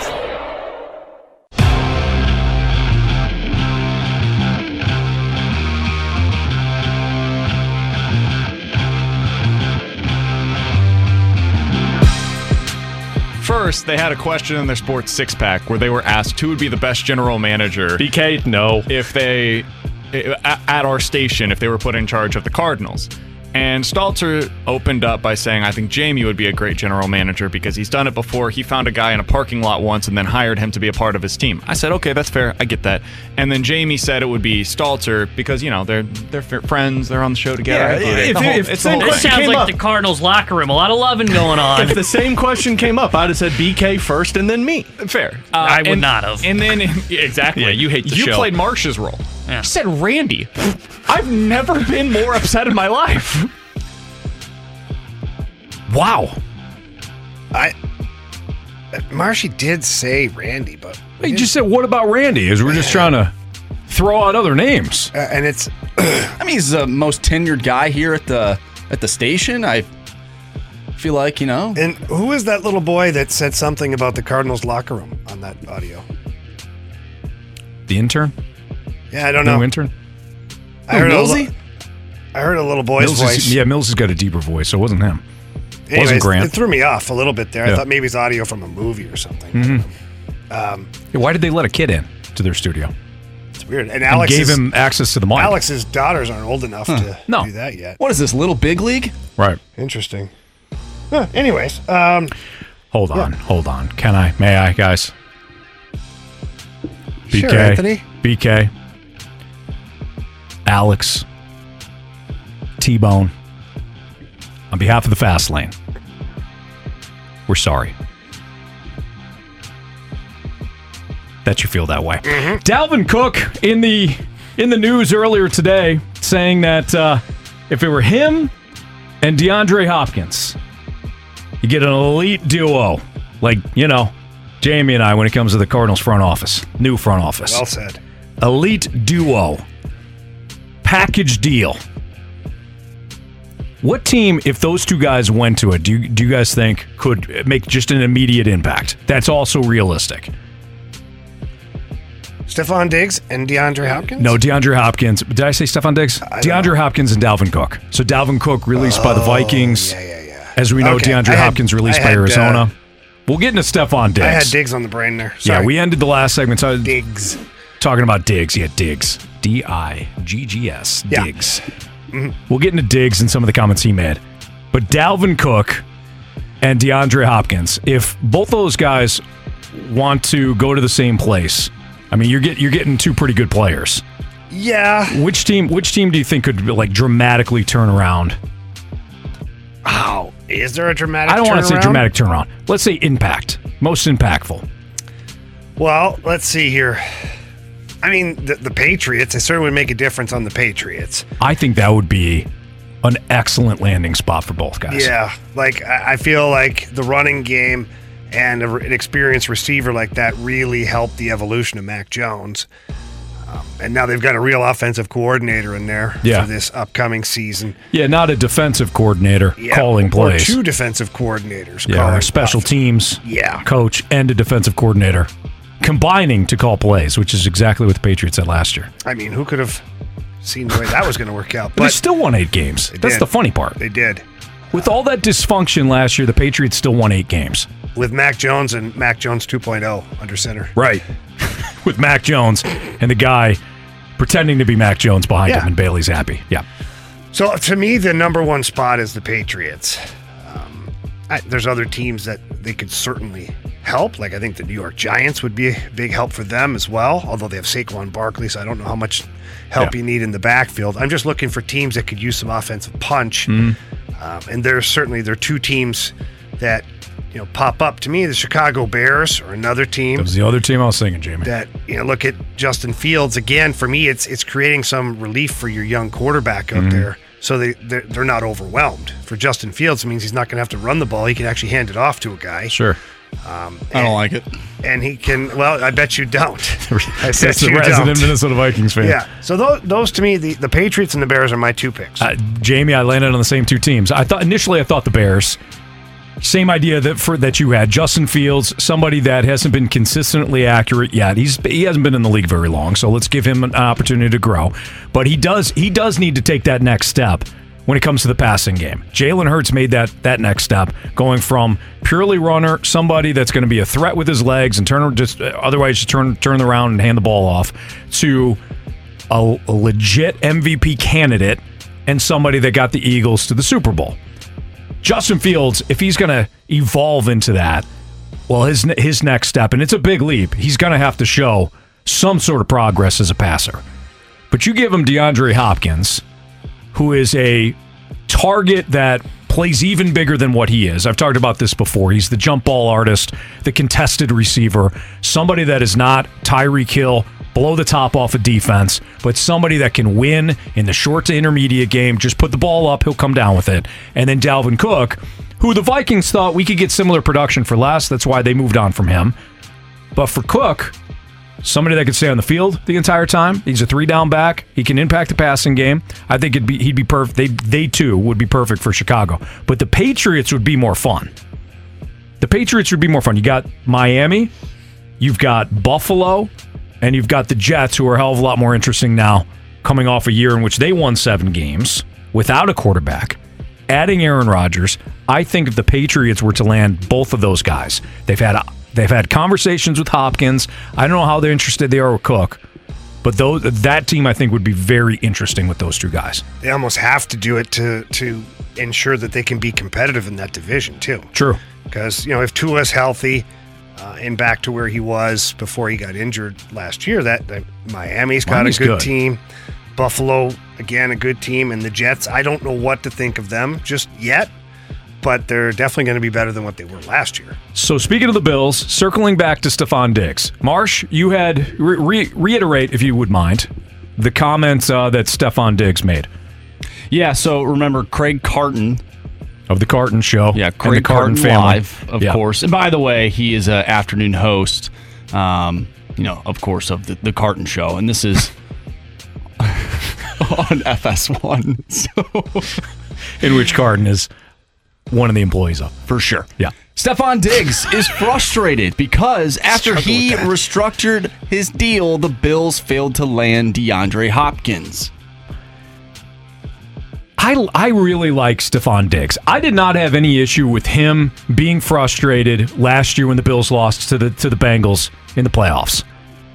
You want a guy like that. You want a guy that's ticked off with losing. You want a guy that knows the team is good enough, but they're not putting it together. It's a team that was in the AFC title game a couple of years ago, or maybe not the AFC title game, but the division round the last couple of years, had that epic loss to the Chiefs at Arrowhead. And then you got smoked by a Bengals team that was more physical than you last year. I have no problem with Diggs being frustrated at the end of last year. What this sounds like now, though, is a relationship in which, Jamie, have you ever been in a relationship where the other person was just basically ticked off that you were breathing toward the end? Why do you pick me, Anthony? Marsh, I could throw the same question out to you. The answer's yes. There you go. They were ticked off that I was breathing. Yeah. The relationship, it starts off with some small fights, healthy arguments, communication, and all of a sudden it's like it didn't matter what you did. They were just ticked off that you woke up that day. Yeah. That's what this sounds like with Stephon Diggs and the Bills. Are you kidding me? I can't imagine the Bills making any sort of promises, knowing that DeAndre Hopkins would have to agree to sign with them. I don't think they'd make any sort of promises to Stephon Diggs saying, we're going to use this restructured cap money to guarantee that we're going to get DeAndre Hopkins. Again, it's free agency. He's free to sign with whoever he wants. Yeah. Now, they could have went to him and said, hey, will you restructure your contract so that we could pursue DeAndre Hopkins? I'm sure that happened, and Diggs signed off on it. You could be frustrated, but DeAndre Hopkins still is a free agent who's free to sign with whoever he wants. And it's a roll of the dice. So at this point, if Diggs wants out, I think he should just clarify that, and the Bills can go from there. Otherwise, I think you got to grow up a little bit and realize that this is just how it's done. Restructure your contract. We're going to go after Hopkins. There's, of course, no guarantee he's going to sign here, but we know we have zero shot at signing him if you don't restructure your contract. Mm-hmm. It's up to Diggs now. It's his decision. He could tell them to go chase themselves. Okay. But he didn't. That's not all that's going on with Diggs right now in Buffalo. I've also read a number of different things where he wants more control in the offense. He wants to be brought into the meetings with the offensive coordinator and the quarterback. No, I'm sorry, you're a wide receiver, and wide receivers always think that they're wide open. Yep. And that they're the number one option. Yeah. Well, He's in like the top 5 in receptions. How many more receptions does the guy need? Right. Or how many more voices do you need in that room? When receivers are selfish in a good way. I want my receiver to think he's open I want him to think he's 7-Eleven, open 24 hours a day. Okay? Are they really? And yeah, they are. Yeah. And I want him to be targeted like 25 times a game. Mm-hmm. It's not going to happen. It's not. You just can't. So the quarterback and the offensive coordinator, whatever coaches that need to be in there, are there. Wide receiver doesn't need to be in the damn decisions, picking, playbook things that he wants to be designed and all that stuff. No, there's too many players now sticking their nose and wanting to be a part of decisions. But not the full responsibility, though. Oh, yeah, but then when things go sideways, he'll blame Josh Allen. Exactly. He'll blame the play calling. Right. So they have $5.4 million that was cleared up in cap space. I think if the Bills were smart, they wouldn't get DeAndre Hopkins, and maybe they take that money and spend it on some defense. Absolutely. And I feel like you have to tell him that. Right. Okay. I'll say this it this is the way. reason why we didn't win. Well, I mean, that and Josh Allen was not great. Not great in the red zone. But let's just say he is. Let's say he plays like he did against the Chiefs 2 seasons ago. Like, you need defense. You got pushed around. I'll say it this way, we can end it here. Jamie, you've brought this up with Alex Petrangelo and the no movement clause that he did not get here.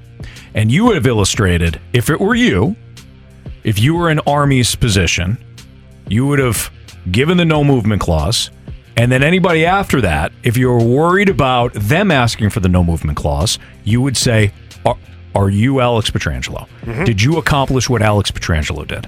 Right? I would say this to Stephon Diggs. Are you Jerry Rice? Because Jerry Rice didn't have any say in Bill Walsh's offense.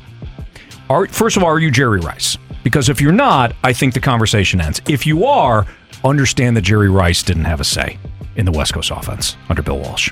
He's not even better than the guy that the Vikings ended up picking for his trade. Justin Jefferson. That's true. Diggs is good. He's good. Jefferson. He's not great. He's really good. He's really good. Are the new rule changes making attendance go up? We'll get into that conversation next on 101 ESPN. We're right back to the Fast Lane Podcast, presented by Dobbs Tire and Auto Centers on 101 ESPN.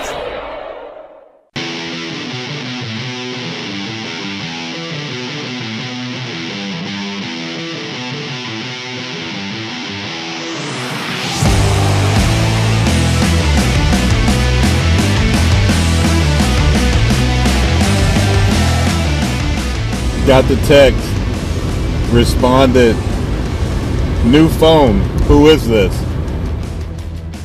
It was Philip responding to our mic drop today. Ties in perfect actually with our ticket giveaway. Ready to hand out some tickets here, Jamie? Always. Because we have your chance to win a 4-pack of tickets to next Tuesday night's Budweiser Bash for Cardinals versus Astros. Next week's Bud Bash game features a limited edition Mark Whitten bobblehead. Text in now, 314-399-9646 to win Budweiser Bash tickets for Cardinals versus Astros. Here's your question. Philip just said he got a text last night. We let off the show. Cardinals fans all got a text last night. What did that text say? If you've been listening throughout the course of the show, you'll know what this is, and you'll have your chance to win the Cardinals Astros Budweiser Bash tickets for next Tuesday night, all by texting in the correct answer, 314-399-9646, and being the 101st texter. You get all the details on this season's series of Budweiser Bash Cardinals games now at cardinals.com/promotions. With Jamie Rivers, I'm Anthony Stalter, and Andrew Marsh, you had an interesting thought after hearing something yesterday. Yeah, and this was from MLB Communications on Twitter. It's they tweeted this out yesterday morning, but I thought this was interesting. This is about Father's Day weekend and the attendance. So I'm just going to read through some of these different notes and nuggets that they have. But it was the best attended Sunday since 2008 with more than 600,000 fans. It was the best average attendance for a Sunday since 2014. First back-to-back weekends of more than 1.5 million fans since 2017. Largest weekend average before July since June of the 24 through 26, 2016. And that was 35,441, I believe, the average over the amount of games that were played that weekend. But I wanted to ask you guys, is there a reason behind this, and does it have anything to do with the rule changes that we're seeing and how quick these games are? For instance, Friday, that disastrous game that we saw, the Cardinals against the Mets, it really wasn't that long, and we can enjoy our Friday night after seeing them lose. Or does it have to do with maybe it's Father's Day, NHL is wrapped up, NFL still hasn't started, NBA's over as well? What do you guys think? I think it's probably a combination of those factors. You got Father's Day, so maybe you see a bump in tickets. Maybe there's some promotions going on. Hey, take Dad to the game or something like that.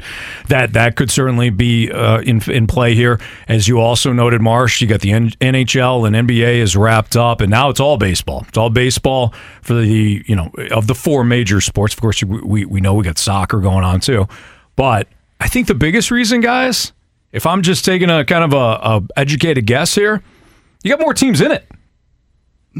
I didn't really think about that. You've got more teams that are in it. The Rays, Braves, Rangers, Orioles, Diamondbacks, Marlins. These teams did not. The Diamondbacks and Marlins. Nobody expected those two teams to contend. So maybe you see a bump there. The Giants are on a tear, thanks to the Cardinals. Cardinals helped the Giants a week ago win 3 straight. Now they've won 8 straight, Jamie. So they've built some momentum there. Let's see here. The Angels. Shohei Ohtani and Mike Trout actually giving the Angels fans a reason to go to games. The middle of the league are all established teams that were expected to be good, but they're just kind of, lying in the weeds, Jamie. Those are the Yankees, the Dodgers, the Astros, teams that are going to draw anyways. Phillies, the Blue Jays fall into that. Then you got the Reds. The Reds are interesting this year. You have to really go down to the bottom of the league where you got the A's, the Royals, the Nationals, the Rockies, the White Sox, and the Tigers, who were not expected to be good and are not good. Cardinals are unfortunately in that same group, but they always draw well because of their rich history and because the fan base here is incredible. Other than that, guys, you have teams that are actually interesting at this point in the season. I think that's probably why we're seeing a bit of a jump in attendance. Fans want to see their teams be in it. Yeah, I agree. I think that the rule changes where it might impact some of the viewers or the attendance for the teams is that there seems to be more action more consistently. You go to a game and it doesn't eat up 3.5 hours of your night. Mm-hmm. Not that was an inconvenience, because I feel like if you were going to a ball game, you're willing to, accept the amount of time that it takes, but it doesn't suck that maybe an hour has been shaved off of that game or 40 minutes. And that within that, that 2 hours and 30 minutes or whatever it takes that on that given day, that there's a lot more action. Yeah. The pitches are happening a lot faster. There's a lot of offense right now in Major League Baseball, so that's always fun to watch that. A lot of hits, a lot of home runs. So I feel like that, combined with the fact that, like you said, Anthony, a lot of teams are playing better baseball, or at least they're in it. Yeah. Because the Central Division, I don't know if but you still have teams that are in it. Right. Your definition of in it varies from team to team. Like the Rays are in it to win a World Series. In it to win it, baby. The Cardinals are in a horrible division. I did find this interesting because when you read off these notes and the nuggets here from the tweet, you're like, all right, I could expect maybe 2019 or something, but 2017. Here's one. Sunday's average of 37,706 was the largest Sunday since June 15th of 2014. That's almost 10 years. What has been going on here, Major League Baseball? Maybe they're going up in terms of trending in this country, and hopefully that's the case, because I want baseball to be good.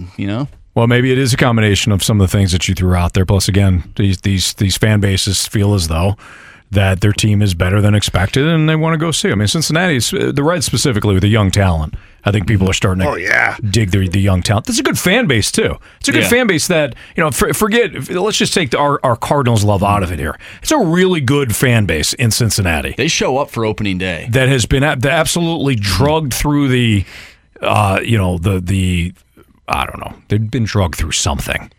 What is it? The mud? Mud? Sure. The ringer? The ringer. The mud. Whatever, Anthony. Chili. Barbed wire. Skyline chili. Broken beer bottles. Broken beer bottles and shame. Yeah. By the ownership group, and now they're coming out again because of guys like Ella De La Cruz and some of the other young guys that we've been talking about. Joey Votto back too. Yeah, he's a draw, Jamie. He had a Ding Dong Johnson. He's a draw for sure for Canadians. There's no doubt. All right, it's a fast fast lane. lane. Hell of a player, Anthony. 101 ESPN. Disrespecting ESPN. Joey Votto. Gauntlet next. No class. We're right back to the Fast Lane Podcast, presented by Dobbs Tire and Auto Centers on 101 ESPN. 3 warriors, 4 categories, 1 challenger. Can you master the gauntlet? Brought to you by Master, your hometown source for business communications for more than 30 years. Visit masstour.com.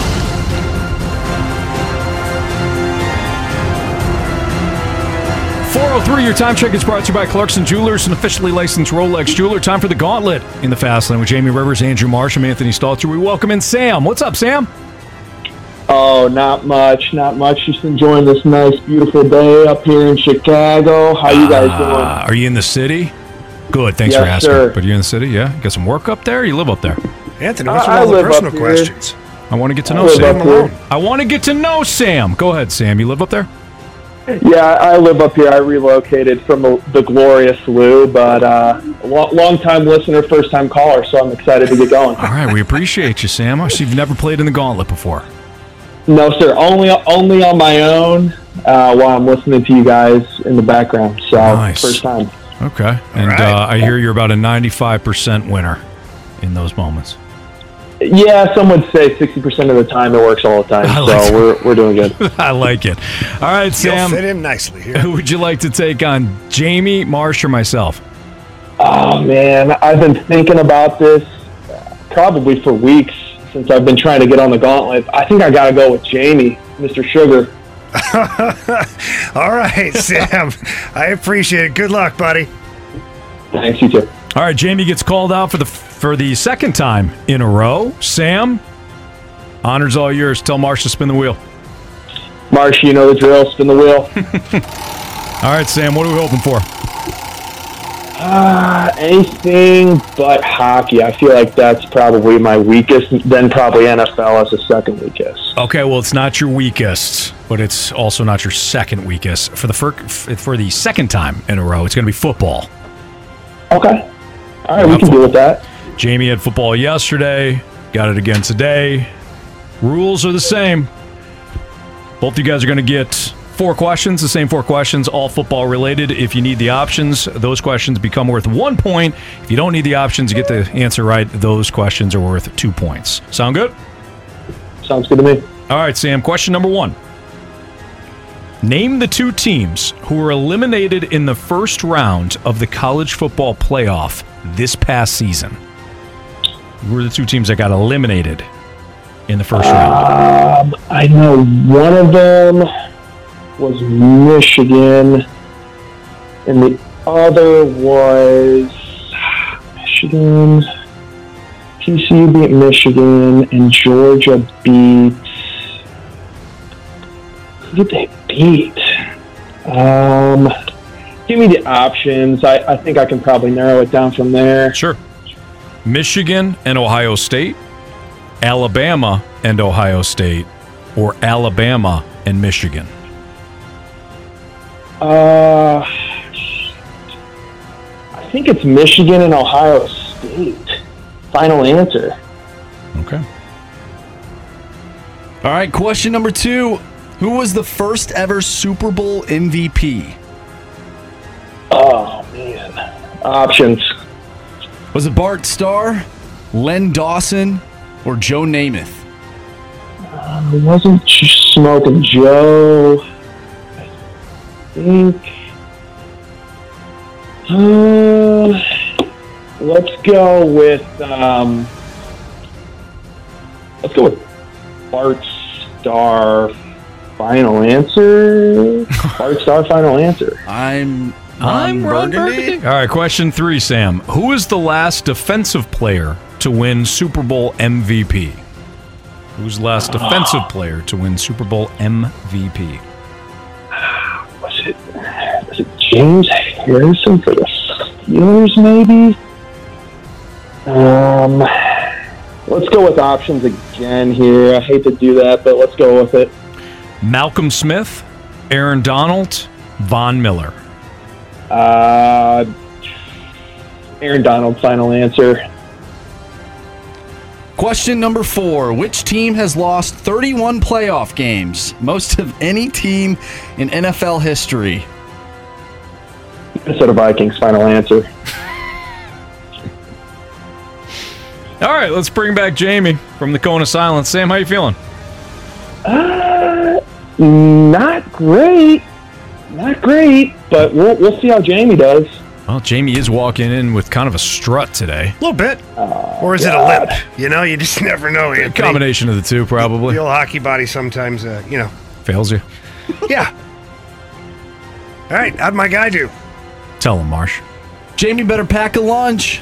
All right. Sounds promising. Jamie. Yeah. Your category today is football. Back-to-back football categories. Football. Are you ready? Sure. Question number 1. Name the 2 teams who were eliminated in the first round of the college football playoff this past season. Name the 2 teams. Yes. Name the 2 teams who were eliminated in the first round of the college football playoff this past season. Options. Michigan and Ohio State. Okay. Alabama and Ohio State. Alabama and Michigan. Michigan, Ohio State, final answer. Question number 2. Who was the first ever Super Bowl MVP? Options, please. Options are Bart Starr, Len Dawson, or Joe Namath. Bart Starr, final answer. Question 3. Who was the last defensive player to win Super Bowl MVP? Whoa.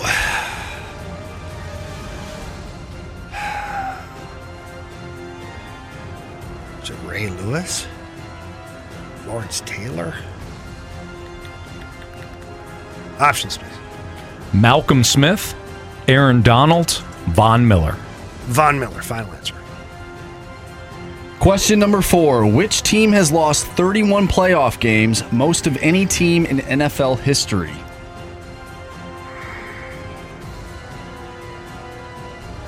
Which team? Most playoff games. So it's got to be an older team. Probably like the New York Giants or something like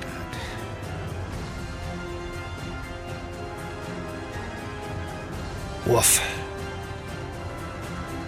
I feel like I got to take a stab at it, but I don't know. Options, please. Options are the Buffalo Bills, the Detroit Lions, or the Minnesota Vikings. Wow. Okay, so the Detroit Lions, the Buffalo Bills. Buffalo Bills, they've lost a lot of championship games, but they've also won a lot of playoff games. The Vikings, I don't really think they've had any real success ever, to be honest. You know what, Anthony? Vikings, final answer. All right. Let's go over these. Jamie and Sam today in the Gauntlet Football Trivia. Question number 1. Name the 2 teams who were eliminated in the first round of the college football playoff this past season. Jamie, with the options, you took Michigan and Ohio State. Sam, you said Michigan and Ohio State. Correct answer is... It's Michigan and Ohio State. But... both of you needed the options. 1-1 tie between Sam and Jamie. Who was the first ever Super Bowl MVP? Sam, you said Bart Starr. Jamie, you said Bart Starr. Correct answer is... It's old Bart Starr. But... both of you needed the options. 2-2 tie. I should have slowed down on that one. As soon as I thought about the Green Bay Packers, I knew it. And the first one was like Bart Starr. I got a little too excited. You're fine, Jamie. 2-2 tie. Who was the last defensive player to win Super Bowl MVP? Jamie, you said Von Miller. Sam, you said Aaron Donald. Correct answer is... It's Von Miller! Jamie takes a 1-point lead, 3-2 over Sam. Question number 4, the last question. Which team has lost 31 playoff games, most of any team in NFL history? Well, no drama here. Both of you guys went with the Vikings. Correct answer is... It's Marsh's Minnesota Vikings. That's literally what it says. Yeah. Sam, you're going to a tiebreaker because you didn't need the options. 4-4 tie. Jamie used the options on the Vikings. Sam did not, so we have a 4-4 tie. And if you heard it from the sounder there, a walk-off between Jamie and Sam today. Right. Sam, you're going to hold off on your answer. We're going to allow Jamie to write down his answer. But once we go to you, Sam, we're going to need it. All right? You're in an advantage. You're in a slight advantage here. You get a little time to think because Jamie's got to write down his answer. All right? Here is your question. Closest to the pin wins. Before you read this out loud, did you read the last part of it? It's hilarious. I do like Grant's. Yeah. A little bit of saltiness from Grant. All right, we'll get to that in a second, but we got a gauntlet walk-off. Here we go. Tiebreaker question, gentlemen. Again, Sam, hold off. The Dallas Cowboys have played in the most playoff games in NFL history. How many playoff games have the Cowboys played in? Sam, hold off. Sam, hold off on your answer. Me? Both guys are complaining right now. Neither guy is showing much grit at this point, but Jamie's trying to lock in. Sam, don't quit on me now. How many playoff games have the Cowboys played in? Jamie is writing down his answer. We have Jamie's answer. Sam, what's your answer? I went with like 33, but I have no idea. Sam, we need an answer. 33 final answer. 33 final answer. Dallas Cowboys have played in the most playoff games in NFL history. How many playoff games have the Cowboys played in? Jamie, you wrote down 68. Sam said 33. No need for math on this one. Sam? You have chosen poorly. You lose! Not today! Correct answer is 66. Jamie almost hit it on the nail. I almost wrote another number just to be funny, but then I didn't want to do it because I made fun of Anthony for doing it. You would have won it anyways. You would have won it anyways. Sam, I'm sorry, man. Thanks for listening all the way up in Chicago. We appreciate it. Thanks for playing today. Yeah, no problem. No problem. Thanks, boys. Hope I'll get them next time. There you go. Thanks a lot, Sam. Take care, buddy. All right, take care. All right. And Grant, by the way, he says he's got a special message for everybody. Grant, you may not know Grant. Grant fills in a lot of times when producing, does a lot of great work with the Blues for the Blues Radio Network here on 101 ESPN. He also writes our Gauntlet trivia questions. It's a tough job, but since we changed the format and the wheel is in play, none of us can provide questions. So Grant's got to do it every day. Again, tough job for him. But Grant said after the tiebreaker question, text line may argue if they do, they're wrong according to Pro Football Reference, and they can go blank themselves. Wow. I like the fire and the passion. What would they be wrong about? I don't know. Maybe there's a different answer outside of Pro Football Reference. Okay. I don't know. All I know is You hit the nail on the head. Almost, Jamie. Almost. Yeah, that I was trying to do quick math. I was like, how many years have been in existence? Maybe one playoff game a year for this many years. Because it's really good for what? And then I just was like, screw it. I needed to answer something quickly. The hamster got drunk, fell off the I wheel. just was like, I'm giving lots of time. Yeah. That's the challenge there. That's why we love to avoid the tiebreaker. Yeah. Because if we think too much, you get caught up. We trust Sam, but you never know if somebody's going to Google their answer or whatever. we love to avoid the tiebreaker. Yeah. However, we rarely do. Yeah, very true. All right, it's the Fast Lane on 101 ESPN. Congratulations there, Jamie. Nice work. Thank you. 2 in a row. 2 in a row in football, too. Where do the Cardinals and Blues differ from a front office standpoint? We'll get into that next on 101 ESPN. We're right back to the Fast Lane Podcast, presented by Dobbs Tire and Auto Centers on 101 ESPN.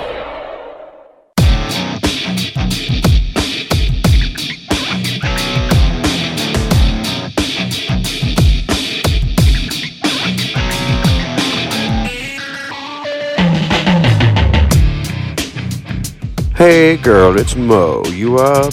Listen, I know we had a rough start to the relationship, but now I feel like we should get off the break and get back on the bandwagon. You know what I mean?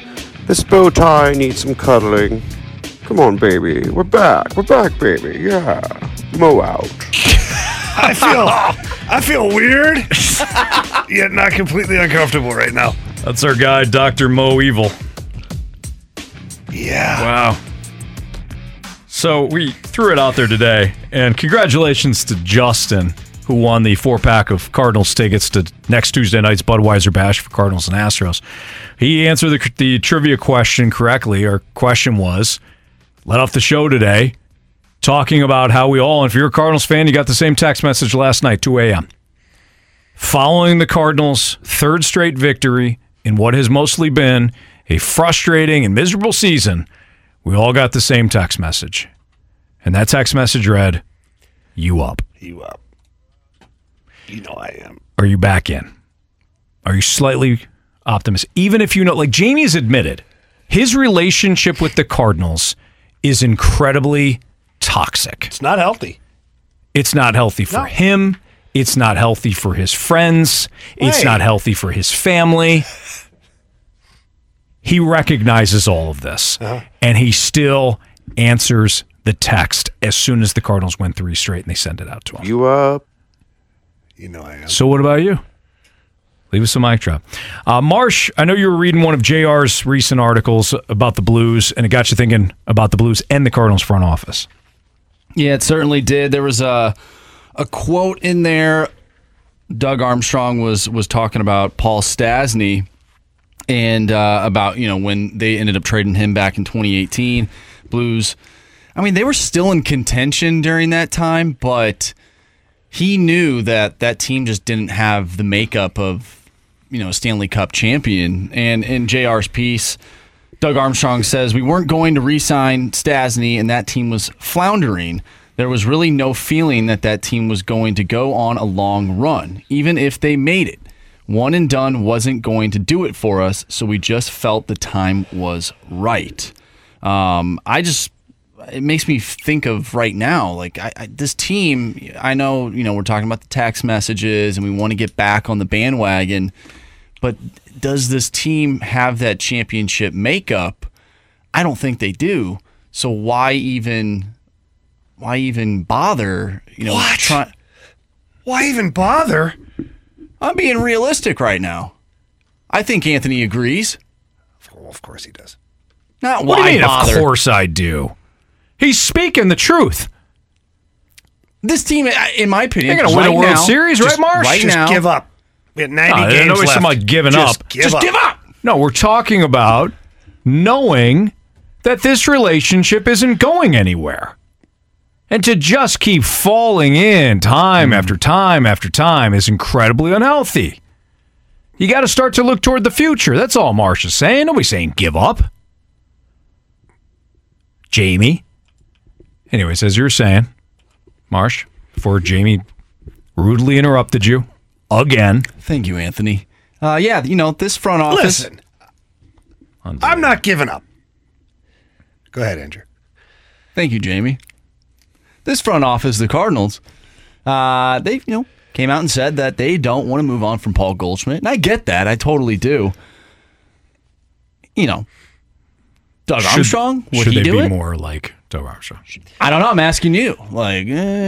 So I think what maybe Marshy's that's the case. Yeah, I think what Marshy's getting at here is that that there's a difference in the approach of the front offices for the Blues and the Cardinals.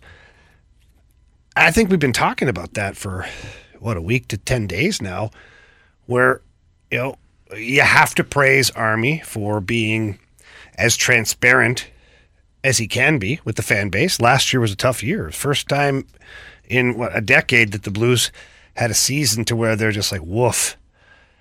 And Army comes out and explains how this is going to shake up for the rest of the season. And if nothing else, at least it gave the Blues fan base, a sense of where things are going, the direction that the Blues are in. And then, so nothing was surprising or hurtful from that point. And when you saw the team trending upward towards the end of the season, playing more consistent hockey, playing harder, playing better defensively, you look at that and you go, okay, good. We're headed in the right direction. We know there's no playoffs this year. We know there's certainly not a Stanley Cup this season, but we're headed in the right direction. Army's vision, I can see it now. So I think that, that part of it has been different between the Cardinals and the Blues, so between Mo and Army. But, you look at the Cardinals, they've had some good trades, too. Like, they've had the ones that we all talk about, the Randy Arozarena and Sandy Alcantara, and we can go round and round like that forever. But they still, John Mozeliak still was able to get Paul Goldschmidt. He was able to get Nolan Arenado. And whether Nolan Arenado wanted to be here and that fell into his lap or whatever, he still managed to make it happen and come out way ahead on both of those deals. So I think that, there is some praise that needs to be given to the front office with the Cardinals, but Doug Armstrong, he has been more shrewd. He has been more ahead of it. And the Paul Stastny thing, that's a very true thing that happened. And the locker room was not happy with Army. Alex Steen was pissed. He was pissed. He thought that, they're not going to re-sign Kevin Shattenkirk. Paul Stastny's moving on. Like, what are we doing here? Like, we're just mailing it in? And Army asked him to just trust the process. Be patient. Be patient. And, then Army started to build this new look St. Louis Blues and bringing back David Perron, adding Bozak, adding Ryan O'Reilly. So anyways, I think that there is a difference in the way both front offices operate. For me, the biggest thing is the transparency and very direct communication. I think you get more of that with Army than you do with John Mozeliak. I think that is the difference. I think the difference, Jamie, you just outlined it. I won't repeat what you said. You said it perfectly. You also have to factor in that it's a cap situation with Doug Armstrong and the Blues and the NHL, and there's not a cap in baseball. And when it comes to the salary cap, depending on what year it is, you can kind of move a player a little bit more quicker. I think in baseball, when you've got these guaranteed, and I know that hockey's got guaranteed contracts too, but when it comes to baseball and the amount of money that's given to some of these guys, all guaranteed, no salary cap, and you're kind of working in those parameters, it does change things. I also think it's a little bit, and Jamie, correct me if I'm wrong on this, I also think there's, from a prospect standpoint, you have to be a little bit more patient with prospects too. I mean, you're talking about potentially 4 or 5 years, depending on when you get this guy. And then when you do, it's Jordan Walker, and he's light years ahead of it. Yet you don't know if he's going to create an impact at 21 years old. I think in hockey, with the way that you could do a lot of the line combinations, it makes things maybe a little bit more easier to see what the future is, as opposed to in baseball, where you're like, I think my roster is going to look like this in 5 years or this in 3 years. And you're hoping these prospects don't get hurt and they do develop on the timeline that you kind of had earmarked for them, and that's got to be factored in as well. But I do think the thought process, Jamie, of Doug Armstrong maybe moving on a little bit quicker from guys or knowing what his team is and is not, I think that might be the other big difference. Doug Armstrong saying last year, I'm not winning a cup. I may not even make the playoffs. I have to get assets for this year. Or I'm sorry, for next year. Whereas Mozeliak is looking at it and saying, well, we got time. We got time. I do think there's a little bit of a difference there, too. His Army's more aggressive. Yeah, and we'll see, too, okay? So John Mozeliak has not had to have been aggressive in the last handful of years. He hasn't, because the team has been right there at the top of the division, either in the wild card or winning the division. So in fairness to Mo right now, we'll have to see what he does this year. When it comes time for the trade deadline, when crunch time is here, what will Mo ultimately decide to do? If the Cardinals are still 10 games back or there's no real hope of them, will he do what Army did? I don't think he will. But yeah, it's a good question. I don't think it's fine to think that, but we don't have the answer until that moment is upon us. And I think that that's what will really kind of give us our answer as to what style of president that Mo is as opposed to Army. Army said, you know what, screw it, we're liquidating. And so we'll see this year at the trade deadline, if the Cardinals are not in it, if they're not part of the discussion for the division, how do the Cardinals proceed? And I think the difference could be this year, you look at what Army did at that trade done. We're right back to the Fast Lane Podcast, presented by Dobbs Tire and Auto Centers on 101 ESPN. According to the Magic 8 Ball. Time to play the Magic 8 Ball. Marsh is going to read off a statement. Then he's going to go to the Magic 8 Ball. And whatever the Magic 8 Ball reads, well, Jamie and I got to fall in line, basically, with whatever the statement says. Marsh, take it away. All right, let's do it. Let's start off. Magic 8 Ball. Does Jordan Hicks finish the season as the closer? Anthony. Outlook good. Well, look, he's got 3 saves on the year. 3 saves on the year. All 3 in the last 3 games. He has stepped up. He's throwing 103 with movement. He's answered the call every single time. Ryan Helsley is where? On the IL.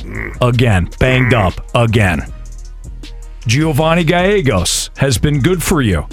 Unfortunately, I don't know if it's a fatigue thing or anything like that, but there's a bit of an issue here with Gallegos lately.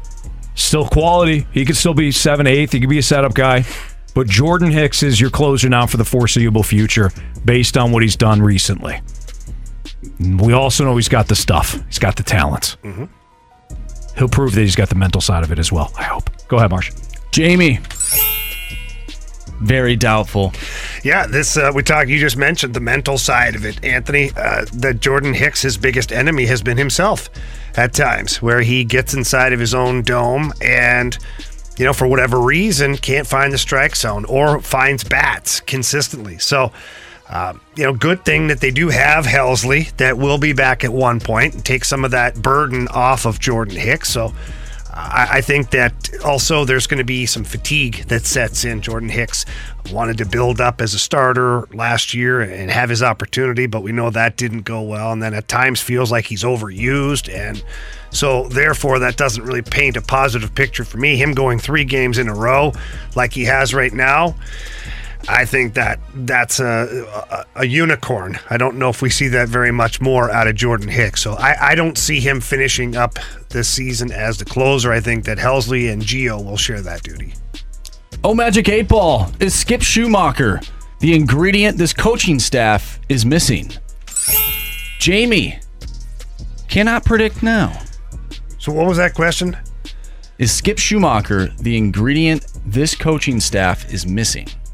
And what's the thing say? The Magic 8 Ball says, cannot predict now. Yeah, it's pretty tough to predict based on the fact that the season isn't over for either team. Skip Schumacher's doing a pretty good job down with the Marlins, but who knows? That could implode on him very quickly, and all of a sudden that doesn't look like the great job that we all think it is. And also Ollie Marmol, 96 wins last year for the Cardinals, and what if he's able to turn it around this year and somehow get the Cardinals to win the division? Skip Schumacher, was a nice addition and all that stuff, but it's still, for me, it comes down to the players executing. At the end of the day, that's really what matters. 93, by the way. Sorry. Thanks a lot for Sewer. It's 93. Anthony, my sources say no. Well, no. I mean, look, it's a nice start for the Marlins. It's always a nice start for the Marlins. You know where they wind up? In the bottom of the division every single year, unless the Nationals are terrible, then the Marlins are 4th. I mean, that's just the way it goes. Skip, great guy. Love Skip. Love Skip both on the field and off the field. As a manager, as a bench coach, Skip is fantastic. But I've said this before, guys. The manager we tend to overrate the manager. We tend to put it all on the manager when it's a player's game. Miami's got better pitching right now than the Cardinals. That's why Miami's where they're at, and the Cardinals are where they're at. Yes, the manager matters. Yes, Skip is doing a good job, but we overrate the job day-to-day of the manager. Skip, nice work. Cardinals stink because the players aren't executing. By the way, people forget I had the Marlins in the playoffs at the beginning of the year. Oh, nice job, Marsh. You guys made fun of me. Yeah, we will too when they're in 4th. Yeah, we'll see how that one works out. Magic 8 Ball. Was letting Alex Pietrangelo walk a franchise-altering decision? Anthony. Most likely. Of course it is. Of course it was. Of course it was. This is not even a discussion. Did we just see that Alex Pietrangelo helped the Vegas Golden Knights hoist their first ever Stanley Cup? What other team did he help hoist the first ever Stanley Cup in franchise history? Oh, that's right, the Blues. And you see the series of moves that have happened since allowing Alex Pietrangelo to walk. You went out before that and you got Justin Falk. Then you had to get Torrey Krug. And 3 years later, you still needed Nick Leddy. Then because you needed Nick Leddy to come back, you allowed David Perron to walk. Of course it was a franchise-altering move. You've been trying to, ever since Petro walked out the door, you've been trying to sign Alex Pietrangelo. No question, Magic 8 Ball. No question. Jamie. Very doubtful. Yeah, I can't even fake this one. It's the Magic 8 Ball. I can't even fake it. What are you talking about? This is the game. Okay, so now I'm supposed to argue against the thing I've been telling everyone for 2 or 3 years now? Yes. All right. For one segment, there's no way you could be a hypocrite. Sure. Okay. So, Alex Pietrangelo leaves your organization. You still have a team, Anthony, a team of players. And so, no one individual in a team sport like hockey should have that much of an impact. I mean, if that's the case, then the Edmonton Oilers would be winning every year because they have the greatest player on earth in Connor McDavid. But what happens? The team fails Connor McDavid. So at this point, when Army decided to move on, or Alex Pietrangelo, whoever you ask, they didn't come to a contract agreement. You still had a full team of players that were supposed to get the job done. And you were fortunate enough to have traded for Justin Falk, just in case. And then you were lucky enough that Torrey Krug was available, and you pivoted quickly and signed him. And then why not add a nice, smooth-skating, puck-moving defenseman like Nick Leddy? You look at that, you get 3 defensemen for the price of 1. I think if you look at it that way, you're way ahead of the game, Anthony. Now we're talking. Good job, Jamie. That was well painful. done. Hey, well Jamie. done, but you did it. You got the assignment, and you did it. I feel dirty. Jamie, as you would always say, well said. Well said. Thank you. All right, Magic 8 Ball. Last one here. The Blues would be much better off to trade their picks for some players rather than actually pick the players at this upcoming draft. Jamie. Yes. I'll just a flat out yes. It'd be better to pick the players or to get the players instead of the picks? Trade the picks. For players. Yes, absolutely. The reason being is you have a known commodity. I've said this several times.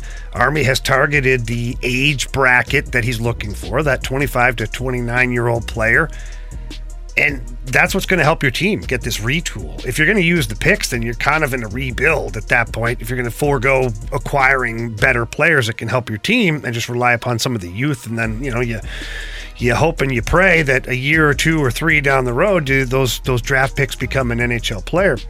I'm always about certainty. I'd much rather know the outcome than to hope for an outcome. So for me, it's yes, trade some of these picks, get some established players, and continue your retool on the fly like Army's already started. Anthony, better not tell you now. Yeah, because if I tell you now, with the information that I have, it sets the Blues back a week from now. So I'm just not going to do it. I'm not going to do it to the Blues front office and Doug Armstrong and everybody that has worked so hard on the draft plan. But you're going to be delighted, Blues fans, when it's all said and done. That's really nice of you. We got our Sports Six-Pack coming up in about 15 minutes. If you got a question for us, send it into the Air Comfort Service text line at 314-399-9646. But coming up next, could this be the Cardinals' best defensive alignment? We're going to give you that alignment and discuss it next on 101 ESPN. We're right back to the Fast Lane Podcast, presented by Dobbs Tire and Auto Centers on 101 ESPN.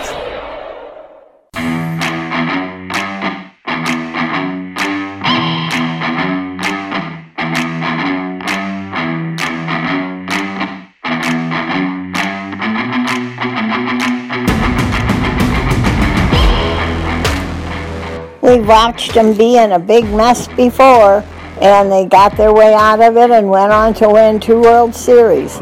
So I'm thinking that they can do it again. I have all kinds of faith in them. I never lose the faith. Don't lose the faith, Jamie. I know you're a lost cause, Anthony. Janet, right again. I was waiting for it. She had a nice pause there. I figured something was coming, and she absolutely dropped the hammer on me. Well done, Janet. With Jamie Rivers, I'm Anthony Stalter. Janet, we know she answered the text message last night when the Cardinals texted her and said, "You up?" She just said #always. That was her response. Absolutely. To the Cardinals. #don't sleep. #ready for you, Cardinals. So yeah, Janet hasn't lost the faith. Unlike myself, I guess. Jamie, you haven't lost the faith. No. You're right back in there. I'm back in, baby. They're not pitching, but hey. They didn't have pitching to start with. Jamie loves the D. I do. That's what we're going to talk about. Oh, yesterday the D was fantastic. Yeah. It really was. The alignment was great. Uh-huh. It was. Yeah, you're right. Could this Top be to the bottom? Yep. Could this be the Cardinals' best defensive alignment, guys? At least the one they had yesterday.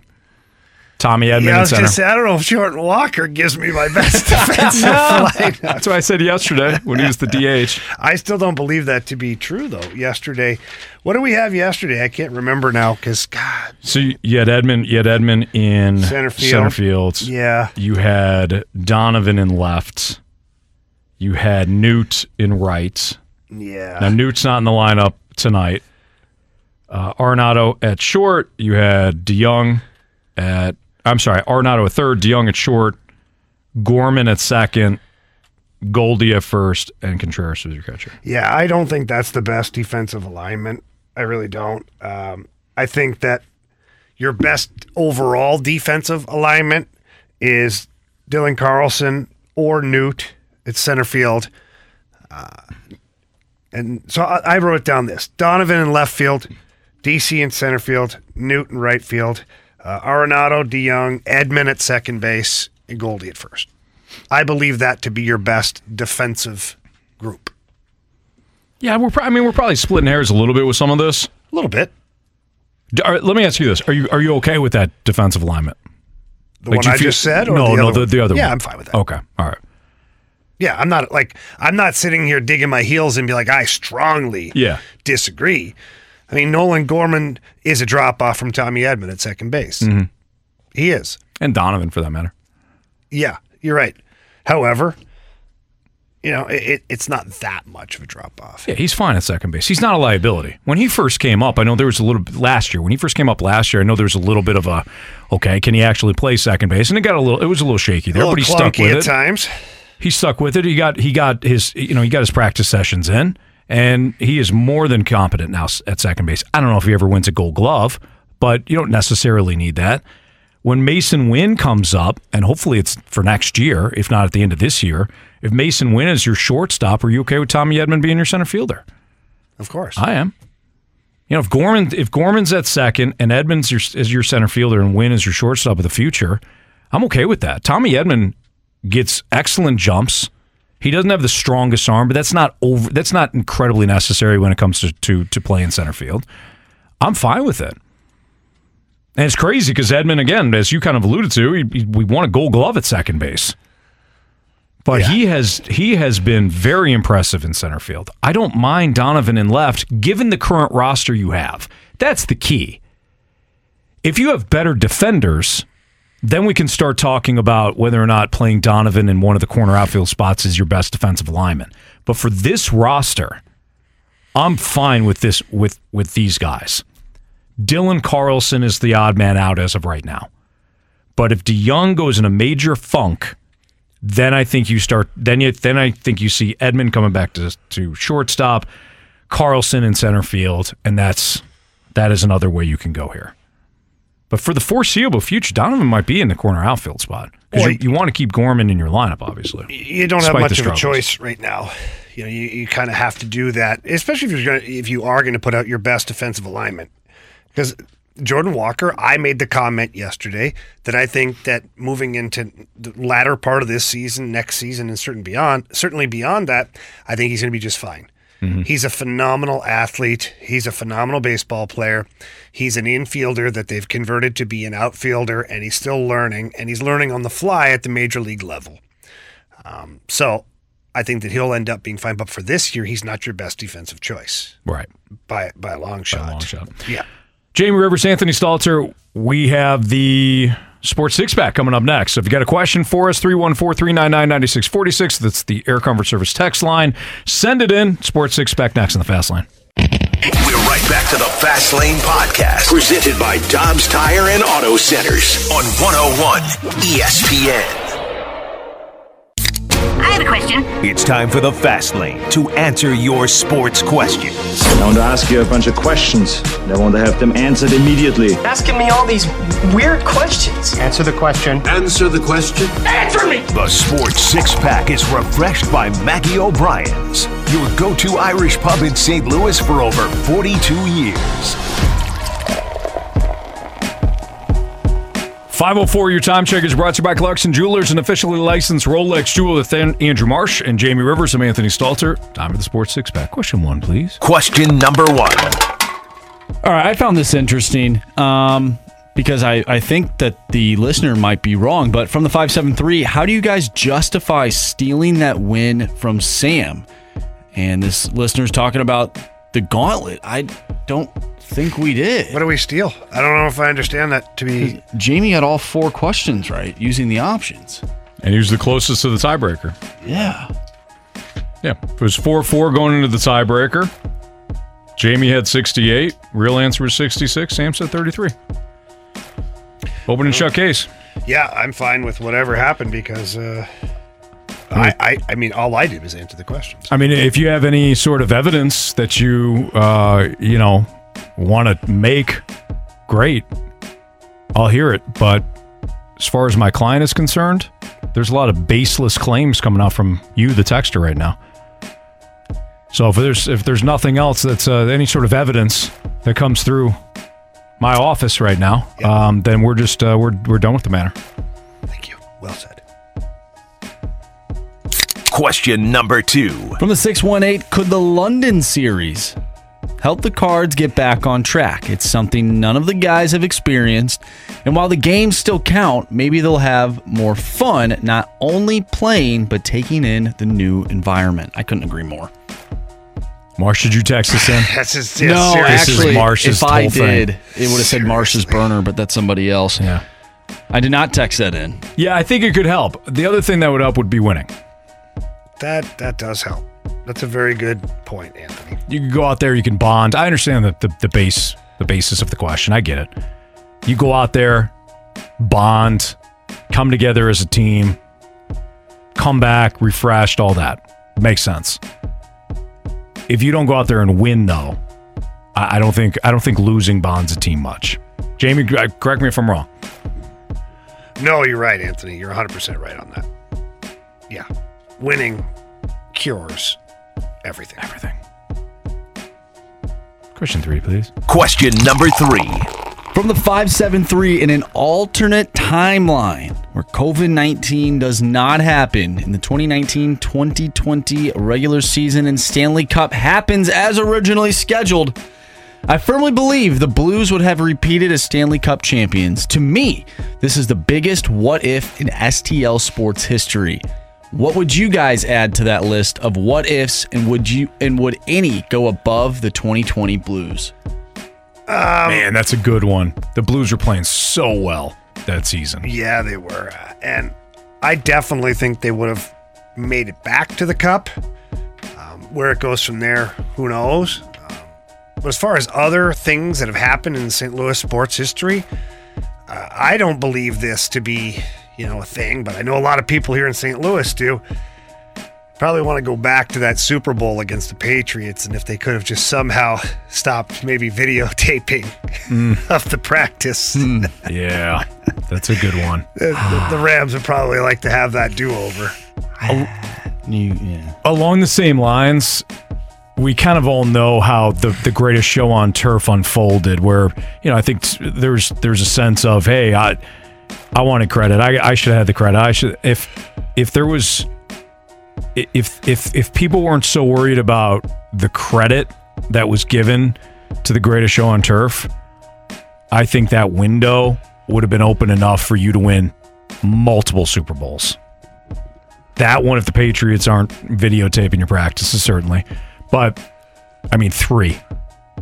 I think everybody kind of got caught up in, it was my team, it was this, it was that, it was my offense. Yeah, I would agree with that. I also think there's another interesting one, too, here. What does the Blues history look like, and do they get a Stanley Cup before 2019 if Wayne Gretzky is never forced out of the door by Mike Keenan? What is that team? Because if you follow the path, the trajectory of that lineup, still, I can tell you this from my own experience, we had really good teams. We ran into some juggernauts in Detroit and in Dallas and some teams like that, but, if Wayne Gretzky sticks around, what does it look like in the late 90s? So, it's just something to chew on. Ponder. What if the Cardinals don't pitch to David Ortiz? 2013. Which time? Well, yeah. Or if, one. What if the Red Sox are not even in the 2004 World Series? What if it's the Yankees? What if they won Game 7? Well, then you wouldn't have had to pitch to Ortiz, that's for sure. Well, he's saying that's the... Anthony, I know. Oh, I'm sorry. Okay, all right. Jesus. Fish on. I'm the worst. Fish on. I'm the worst. You ruined it. Question number 4. From the 314. If Army gets a strong indication none of the defensemen will move in the offseason, does that mean we keep all 3 first-round picks this year? Plan for the future? ? No, I don't think it matters. I think that even if you can't move one of those defensemen, then you continue to build your team with a good roster.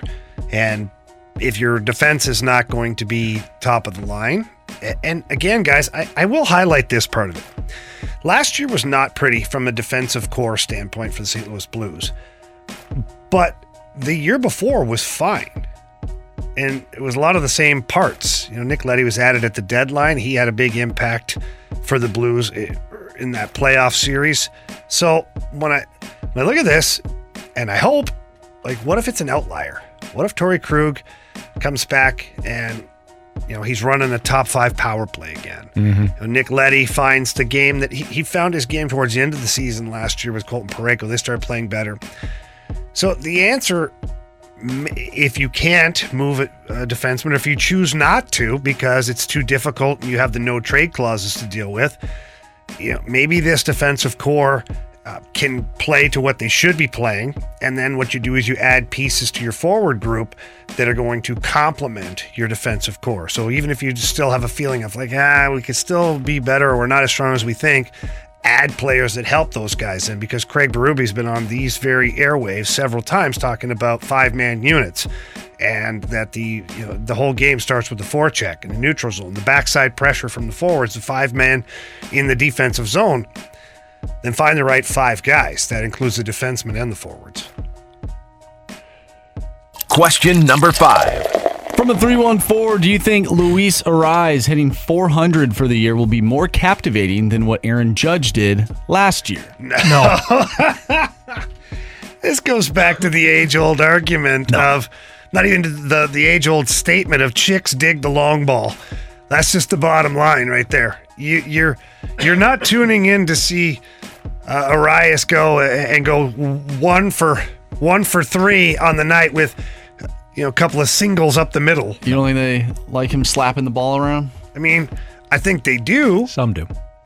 Some people are more into that, for sure, Marshy. I would agree with you on that.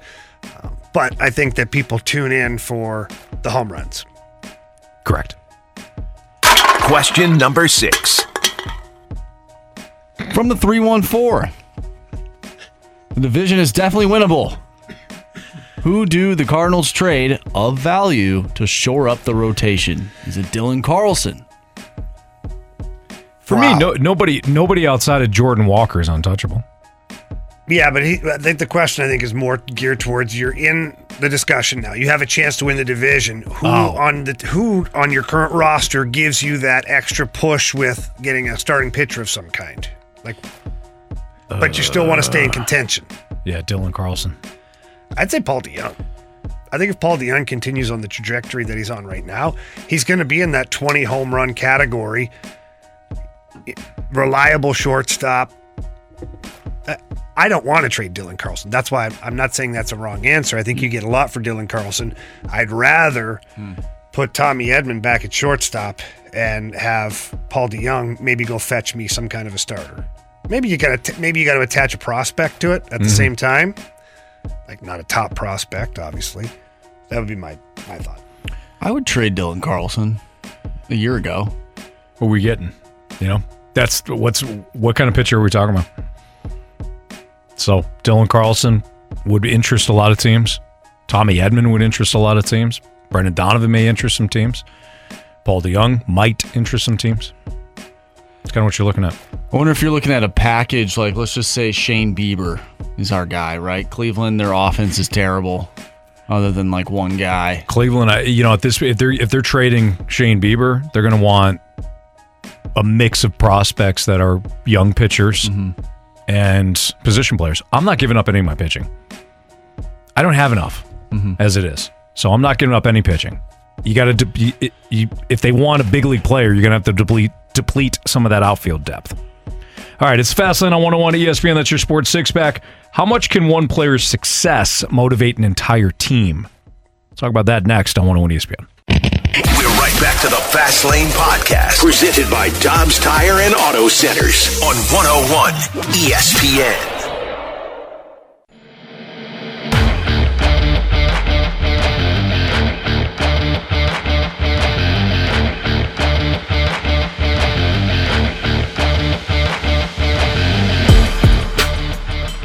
You guys are looking at it all wrong.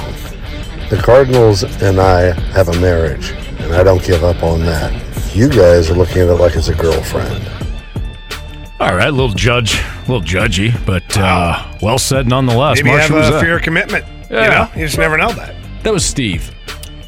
I'm just going to put him as judgy, Steve. But good point, Steve. You're right. We're talking about today the text message that we all got as Cardinals fans last night following the third straight win for the Cardinals. That is a winning streak. And of course, it was done in a manner in which they came back and gave everybody a little excitement. Everybody felt good going to bed last night. Then about 2 a.m., Jamie, you got the text.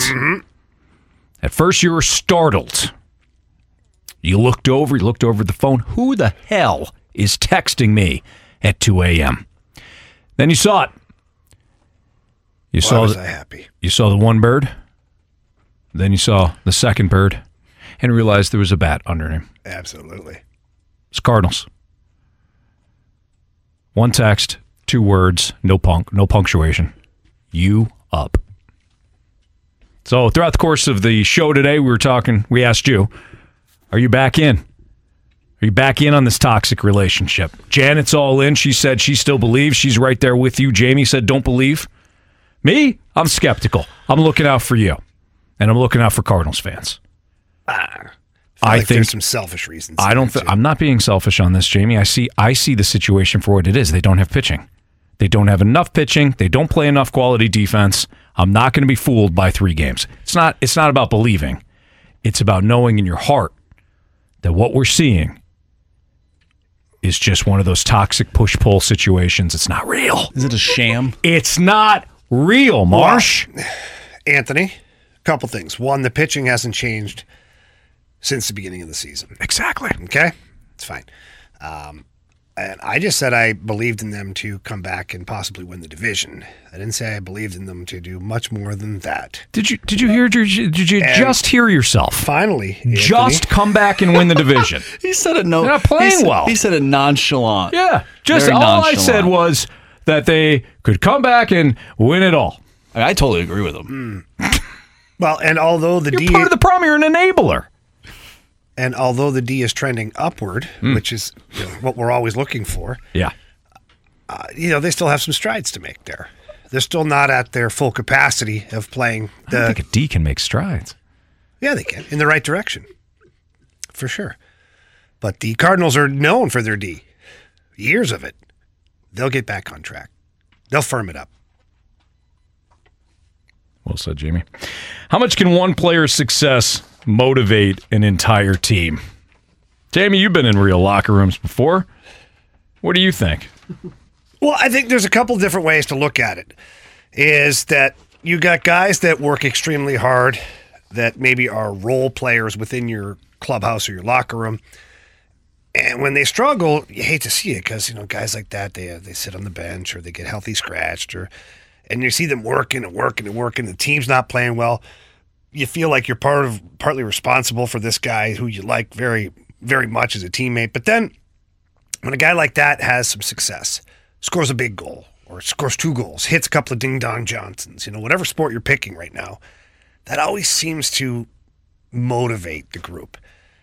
It's an energy that they provide to the group at that point where you're like, yes, and you start to play a little harder and you start to get after it a little more. And so I think that side of it is one way to look at it. The other side of it is it doesn't always have to be like somebody that's even popular in the clubhouse. It doesn't even have to be like, because I know you're going to find this hard to believe, but not all guys in the clubhouse or locker room actually like each other. What? I know. So at the end of the day, what they do like is when people do their jobs. So that's motivating too. So in a situation where let's just say it's a pitcher, starting pitcher or a closer, and it's a guy that you're like, it's not that you don't like him, you're not boys, you're not bros or anything. And he's been struggling for 3-4 outings and it's cost the team a couple of runs or it's cost him some games. All of a sudden he starts to catch fire. It's amazing what that does for a team. You don't care. It's not that you're happy for that individual. You're happy that you're able to win games, and that's motivating. Or you're happy that that player has made a play or done something on the ice or on the field that sets your team up for the opportunity to win games. That can motivate a team at the same time. Well, that plays perfectly into this audio clip that Marsh just dug up. Mike Claiborne was on the opening drive today. Here's Claibs on how Jordan Hicks, Jamie, yes, Jordan Hicks is rubbing off on the team. Now, think about this. He's the first Cardinal closer since Sunwon Oh, who's pitched 3 days in a row. I think he understands this is a crowning moment in his career. He's unrestricted after this year. I think he's also sending a message to the rest of the team that, hey, I got this. You know what? When you have a hammer like that, everybody else on the team feels like, man, if we can get this to the 9th inning, we're going to be okay. That's right. Jordan Hicks has a hammer. 103, Marsh. 103 hammer. Not afraid to use it either. As we saw the last 3 days. I like what he said. I like what Claib said there. I do too. This is a big moment for Jordan Hicks. This is a career-defining moment. And if you're not going to break that hammer out now in the most pivotal moments, when are you going to break out that hammer? Jamie, this is his time. He's been given a golden opportunity. What are you going to do with it? He's been given a gift. Are you not going to use it? You're not going to take care of it? You're not going to take advantage of that? I think we've said it all. What do we got next? Biggest question of the day here on 101 ESPN. Hammer time. We're right back to the Fast Lane Podcast, presented by Dobbs Tire and Auto Centers on 101 ESPN. It's time for the Fast Lane's biggest question of the day.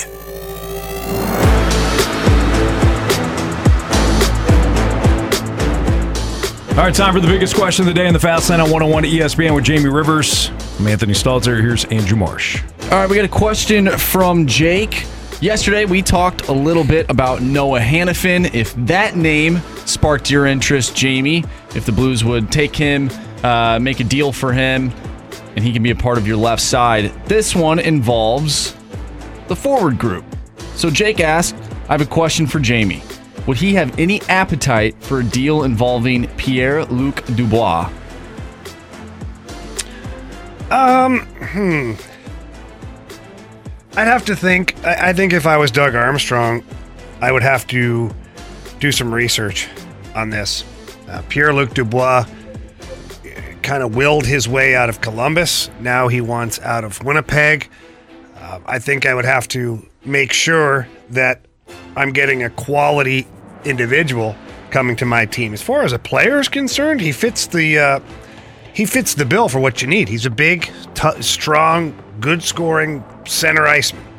It's exactly what the doctor ordered, but what does he do to your locker room? What does he do to your culture? And I ask these questions because I don't know.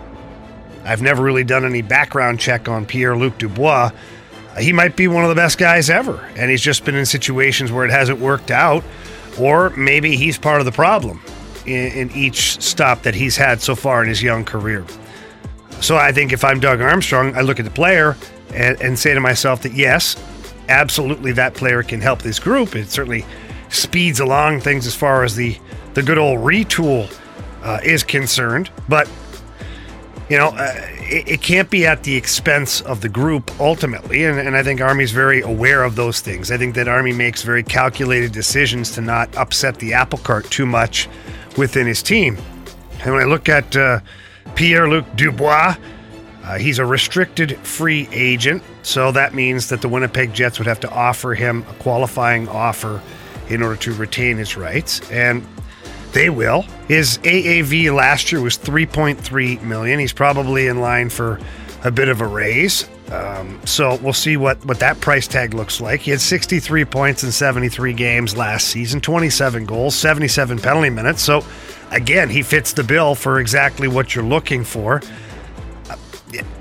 I think he's going to be quite expensive. I don't know how you'd fit him in underneath the salary cap, especially if he's actually, let me take that back. Last year in 22-23, he had $6 million was his AAV. Yeah, that's not going to work. That's not going to work. He's going to be way too expensive. So, like the player from a on-ice standard, don't know much about him in the locker room, but that salary cap, that's a salary cap buster, that salary.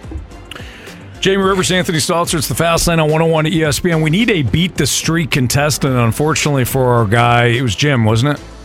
It was Bill. Wild Bill. Bill, that's right. Bill lost last Friday. He did tie the listener beat the streak mark, though, which is 8. Yeah, that was previously set by Tanner, T-Bone 2.0. Mm-hmm. It's a tough game, and I know Jamie said it's easy. It's an easy game. But I don't think it's that easy. I don't think it is. Because I lost last night. Did you? Yeah, I had the Newt. Oh, that's right. Now the Newt's benched. Yeah. I called it in. I said, hey, Ollie, that guy failed me. Right. He's out. That guy failed me. Thus, he failed all of us. Yeah, he did. 314-399-9646. Just text in BTS for Beat the Streak. Do you think you might have the opportunity to play? Do you think Newt's out because Mackenzie Gore is a lefty? Like, we've seen him bat multiple times against left-handed throwers. Like, who knows? I mean, it might be a situation where.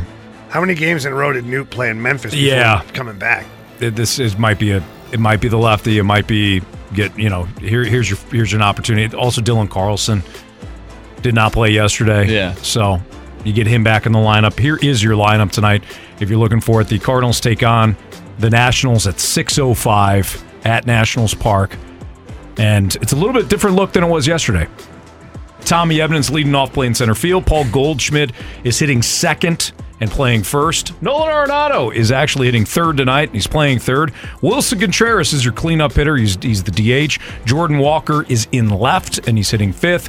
Dylan Carlson, after not playing yesterday, is in right field, hitting sixth. Paul DeYoung is your shortstop. He's hitting seventh. Andrew Kisner is behind the plate. He's your catcher, hitting eighth. And Brendan Donovan. And I think I said Wilson Contreras is behind the plate. If I did that, I apologize. He's the DH. Brendan Donovan is the ninth hitter, and he is your second baseman. We were included. I was included in a tweet from our guy Swan. Speaking of Jordan Walker, first time that he was called up versus the second time he was called up. Here's the numbers, and this is from Cardinal Stats and Facts on Twitter. The first time he was called up, he was hitting 274. The rest of the slash line looked like this: 321, 397, and 718. He had a 25.6% strikeout rate the first time he was called up, 3.8% walk rate, with a hard hit percentage of 35.8. He's now hitting 339. The rest of the slash line is 422, 607 with a OPS of over 1,000. His strikeout rate is down to 15.6%, Jamie. 25.6% was the strikeout rate when he was up for the first time. He goes down to Memphis. He comes back up. 15.6% now. His walk rate has gone from 3.8% to 10.9%. So in other words, he's striking out way less. He's walking way more. And he's hitting the ball hard. 35.8% was his hard hit rate. The first time he was up, 50% was his hard hit rate now. Is his hard hit rate now. Wasn't a popular opinion to send him down, Jamie, but it has worked. He looks like a different player. He's also admitted it. John Denton had the article over the weekend talking about the demotion for Jordan Walker, and he had said, I needed a little bit of a wake-up call. This is a humble kid as it is. 21 years old, made the team as a 20-year-old, in part because he battled through adversity. And that was one thing that some Cardinals fans really clinged on. Hey, if he made the team after battling through adversity, why wouldn't you leave him up when he's battling through adversity? Not to mention the 12-game hitting streak. The Cardinals saw things in his game that they wanted him to improve on. They recognized with the team losing that he probably wasn't going to accomplish that at the big league level, so they sent him down. If we're using the numbers alone, and I just read those to you, if we're using the numbers alone to evaluate whether or not that was a good idea, it's a no-brainer. So, great job to Jordan Walker. He's 20 years old. There's no guarantee. Just because I said he deals well with adversity doesn't mean you never give him any adversity anymore. Definitely. Oh, you handled that test. Take that adversity. You'll never have that again in your life. Right. You're done. You're good. Come on. He's playing well, though. He's playing great. I like seeing his success. I like seeing a young guy like that is able to carve out his own path. Mm-hmm. You know, nothing is being handed to him. Nothing. He came out of spring training. He earned his spot. Then when the season started, he earned each and every one of those opportunities because he kept hitting. Yep. And then it started to go sideways. And this is what I think our listeners have to understand too, and Cardinals fans have to understand, is it wasn't a great environment. They were losing in all sorts of different ways, and the older players and the veteran guys, you know, they're probably in their own heads. They're probably showing up to the ballpark completely ticked off. And you notice a few things, go down to Memphis, work on it. Mm-hmm. Go be the big dog in the yard for a couple weeks and figure some things out. We'll try to figure things out on our end up here. Then we bring you back. You know, we expect to see good results. And these results have been great.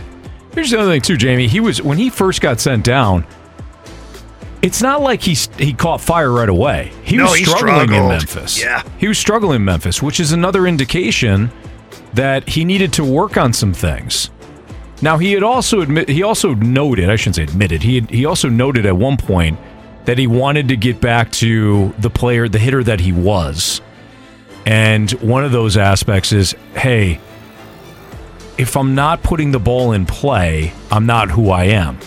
So I think with that mentality, coupled with the Cardinals, whatever kind of tweaks they made to his swing, has yielded these results. So good on Jordan Walker, good on the Cardinals. They're both reaping the rewards. And hopefully tonight, Jamie, Jordan Montgomery gets a little offense because he's 3-7 on the year with the 3.91 ERA.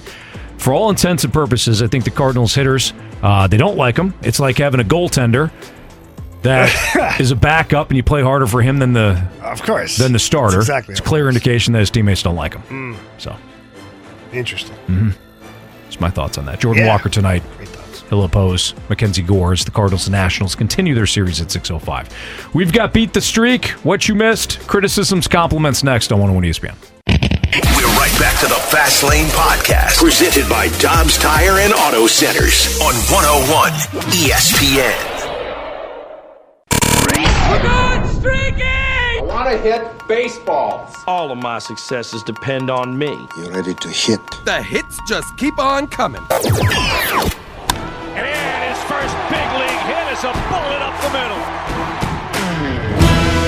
Time to play Beat the Streak in the Fast Lane on 101 ESPN. This is where we compete with you, the listener, to try to advance our streak or start a new one in the case of our latest contestant here. And all you have to do is pick a guy to get a hit. That's it. But we do go in an order, and the order is, if you've got the longest streak, you get to choose first. We do have a new contestant who is Keith. Keith, your listener record right now is 8. You think you could do it? Yeah, I think I can. All right, that a boy. All right, so Keith is going to hang on here. Jamie had his streak reset yesterday because unfortunately he had Lars Newbar. So Jamie now goes to the bottom of the pile. Marsh, did you continue yours? No, I didn't either. Jamie had a longer streak than me, too, so he'll go before me. All right, so it's me. What do I have, 3 or something? Yeah, you're at 3. Okay, so I got 3. So it's me, Keith, Jamie, and then Marsh. So my selection today to get a hit will be Tommy Edman. I'm going to take Tommy Edman. Keith, you're up. I'm just going to have to go with Nolan Arenado. There you go. So Keith's got Nolan Arenado. Jamie gave us a list before he took off today, and at the top of his list was Goldie. So he's got Goldschmidt. So far, all Cardinals. Does Marsh take the first National? Well, Anthony, I'm thinking about it. I'm really thinking about it. I'm not going to do it, though. All right. Not going to do it. I'm going to go with Brendan Donovan. All right, there you have it. So I took Tommy Edman. Keith took Arenado. Jamie took Goldie. And Marsh took Donovan. Keith, good luck to you, man. Hopefully we talk to you tomorrow. Thank you, sir. All right, there you have it. Have a good night. Good night.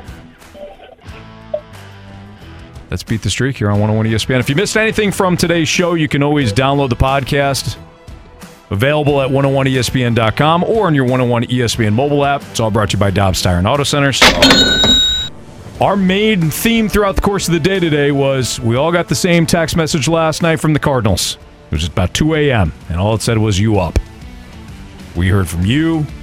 A lot of people, I think, Marsh, kind of buying back in, despite the fact that the Cardinals have giving you nothing but a one crap sandwich after another. This 3-game winning streak, well, it's fired people up, including yourself. Yeah, I think it's the vision, though. I really do. So yours is more kind of like a selfish thing? Yeah. I really need this vision to come true. You want to be honest. Right. I want to be right, but I want the good people of St. Louis to have a good summer too. You know, okay. I feel like in order for that to happen, the Cardinals have to be somewhat relevant and in contention. Yeah, you got pretty good rational thinking there on that. So, I'm here for the people, Anthony. Yeah, you are a people man, no doubt about it. We also discussed Jack Flaherty's latest outing, what it means. Got into a little football. Could a Dalvin Cook, DeAndre Hopkins pairing this offseason, if they go to the same team, could that change could that impact a team? Jamie and I both landed on the same 2 teams. We gave one for the NFC and one AFC. Again, you can check that out on the podcast. We talked about the Cardinals, whether or not the defense that we saw yesterday was the best defensive alignment based on the roster that they have. We had a really good competitive gauntlet. We talked about the differences between the Cardinals and Blues from a front office standpoint. And we also played the Magic 8 Ball, very popular game in which Marsh reads us a question.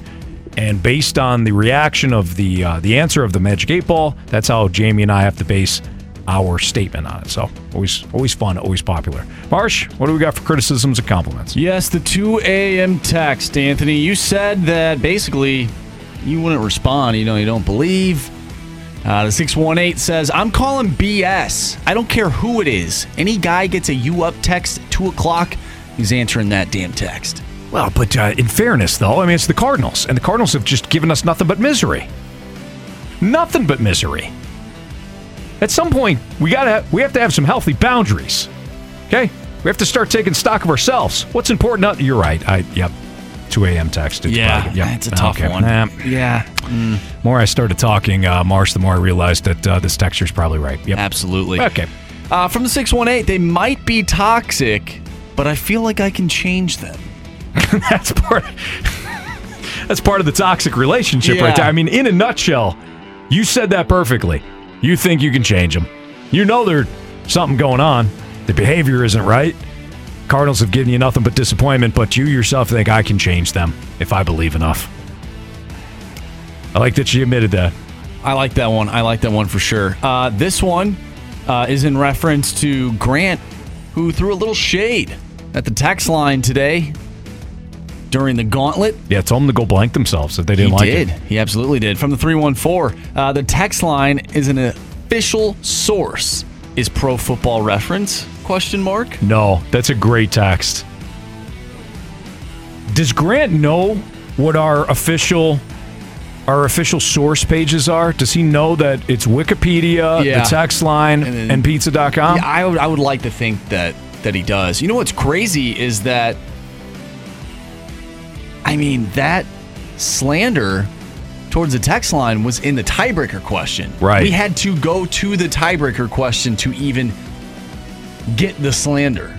Or else nobody would know. No one would know. That Grant was flat out peeing in everybody's Cheerios today. Yeah. So, interesting. Was there controversy, by the way? Was there any sort of controversy about the Cowboys' playoff wins?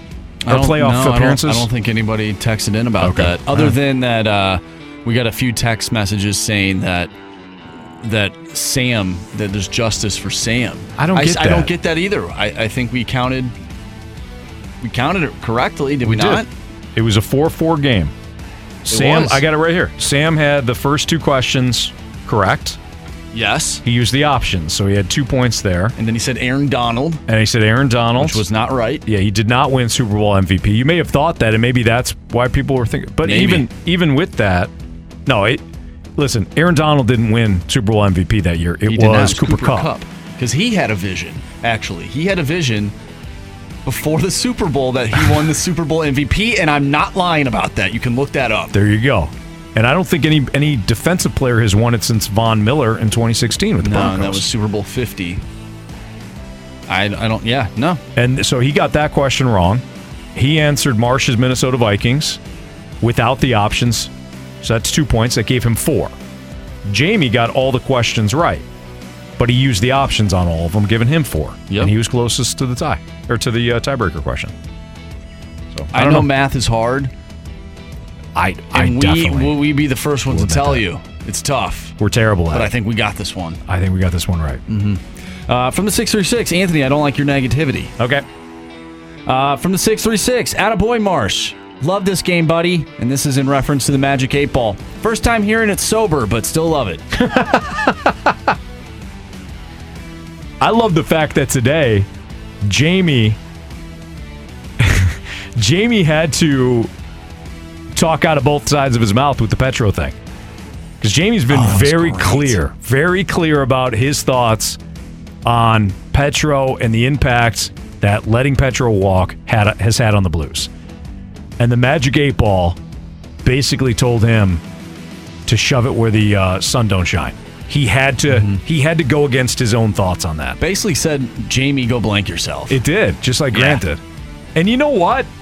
Jamie initially pushed back. He said, I'm not doing this. I can't. And we told him to grow up,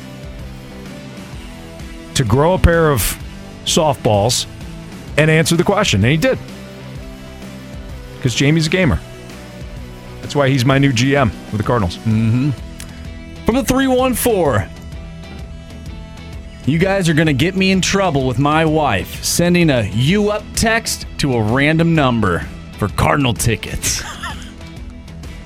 Could you imagine that conversation? That was our trivia question today to win the Cardinals tickets. Could you imagine that? Who is this? That's 101 ESPN. It's 101 ESPN. Oh, sure it is. You texting "you up" to a radio station Jamie for what? From the Fast Lane. Oh, yeah? Who's this Jamie from the Fast Lane? I don't know.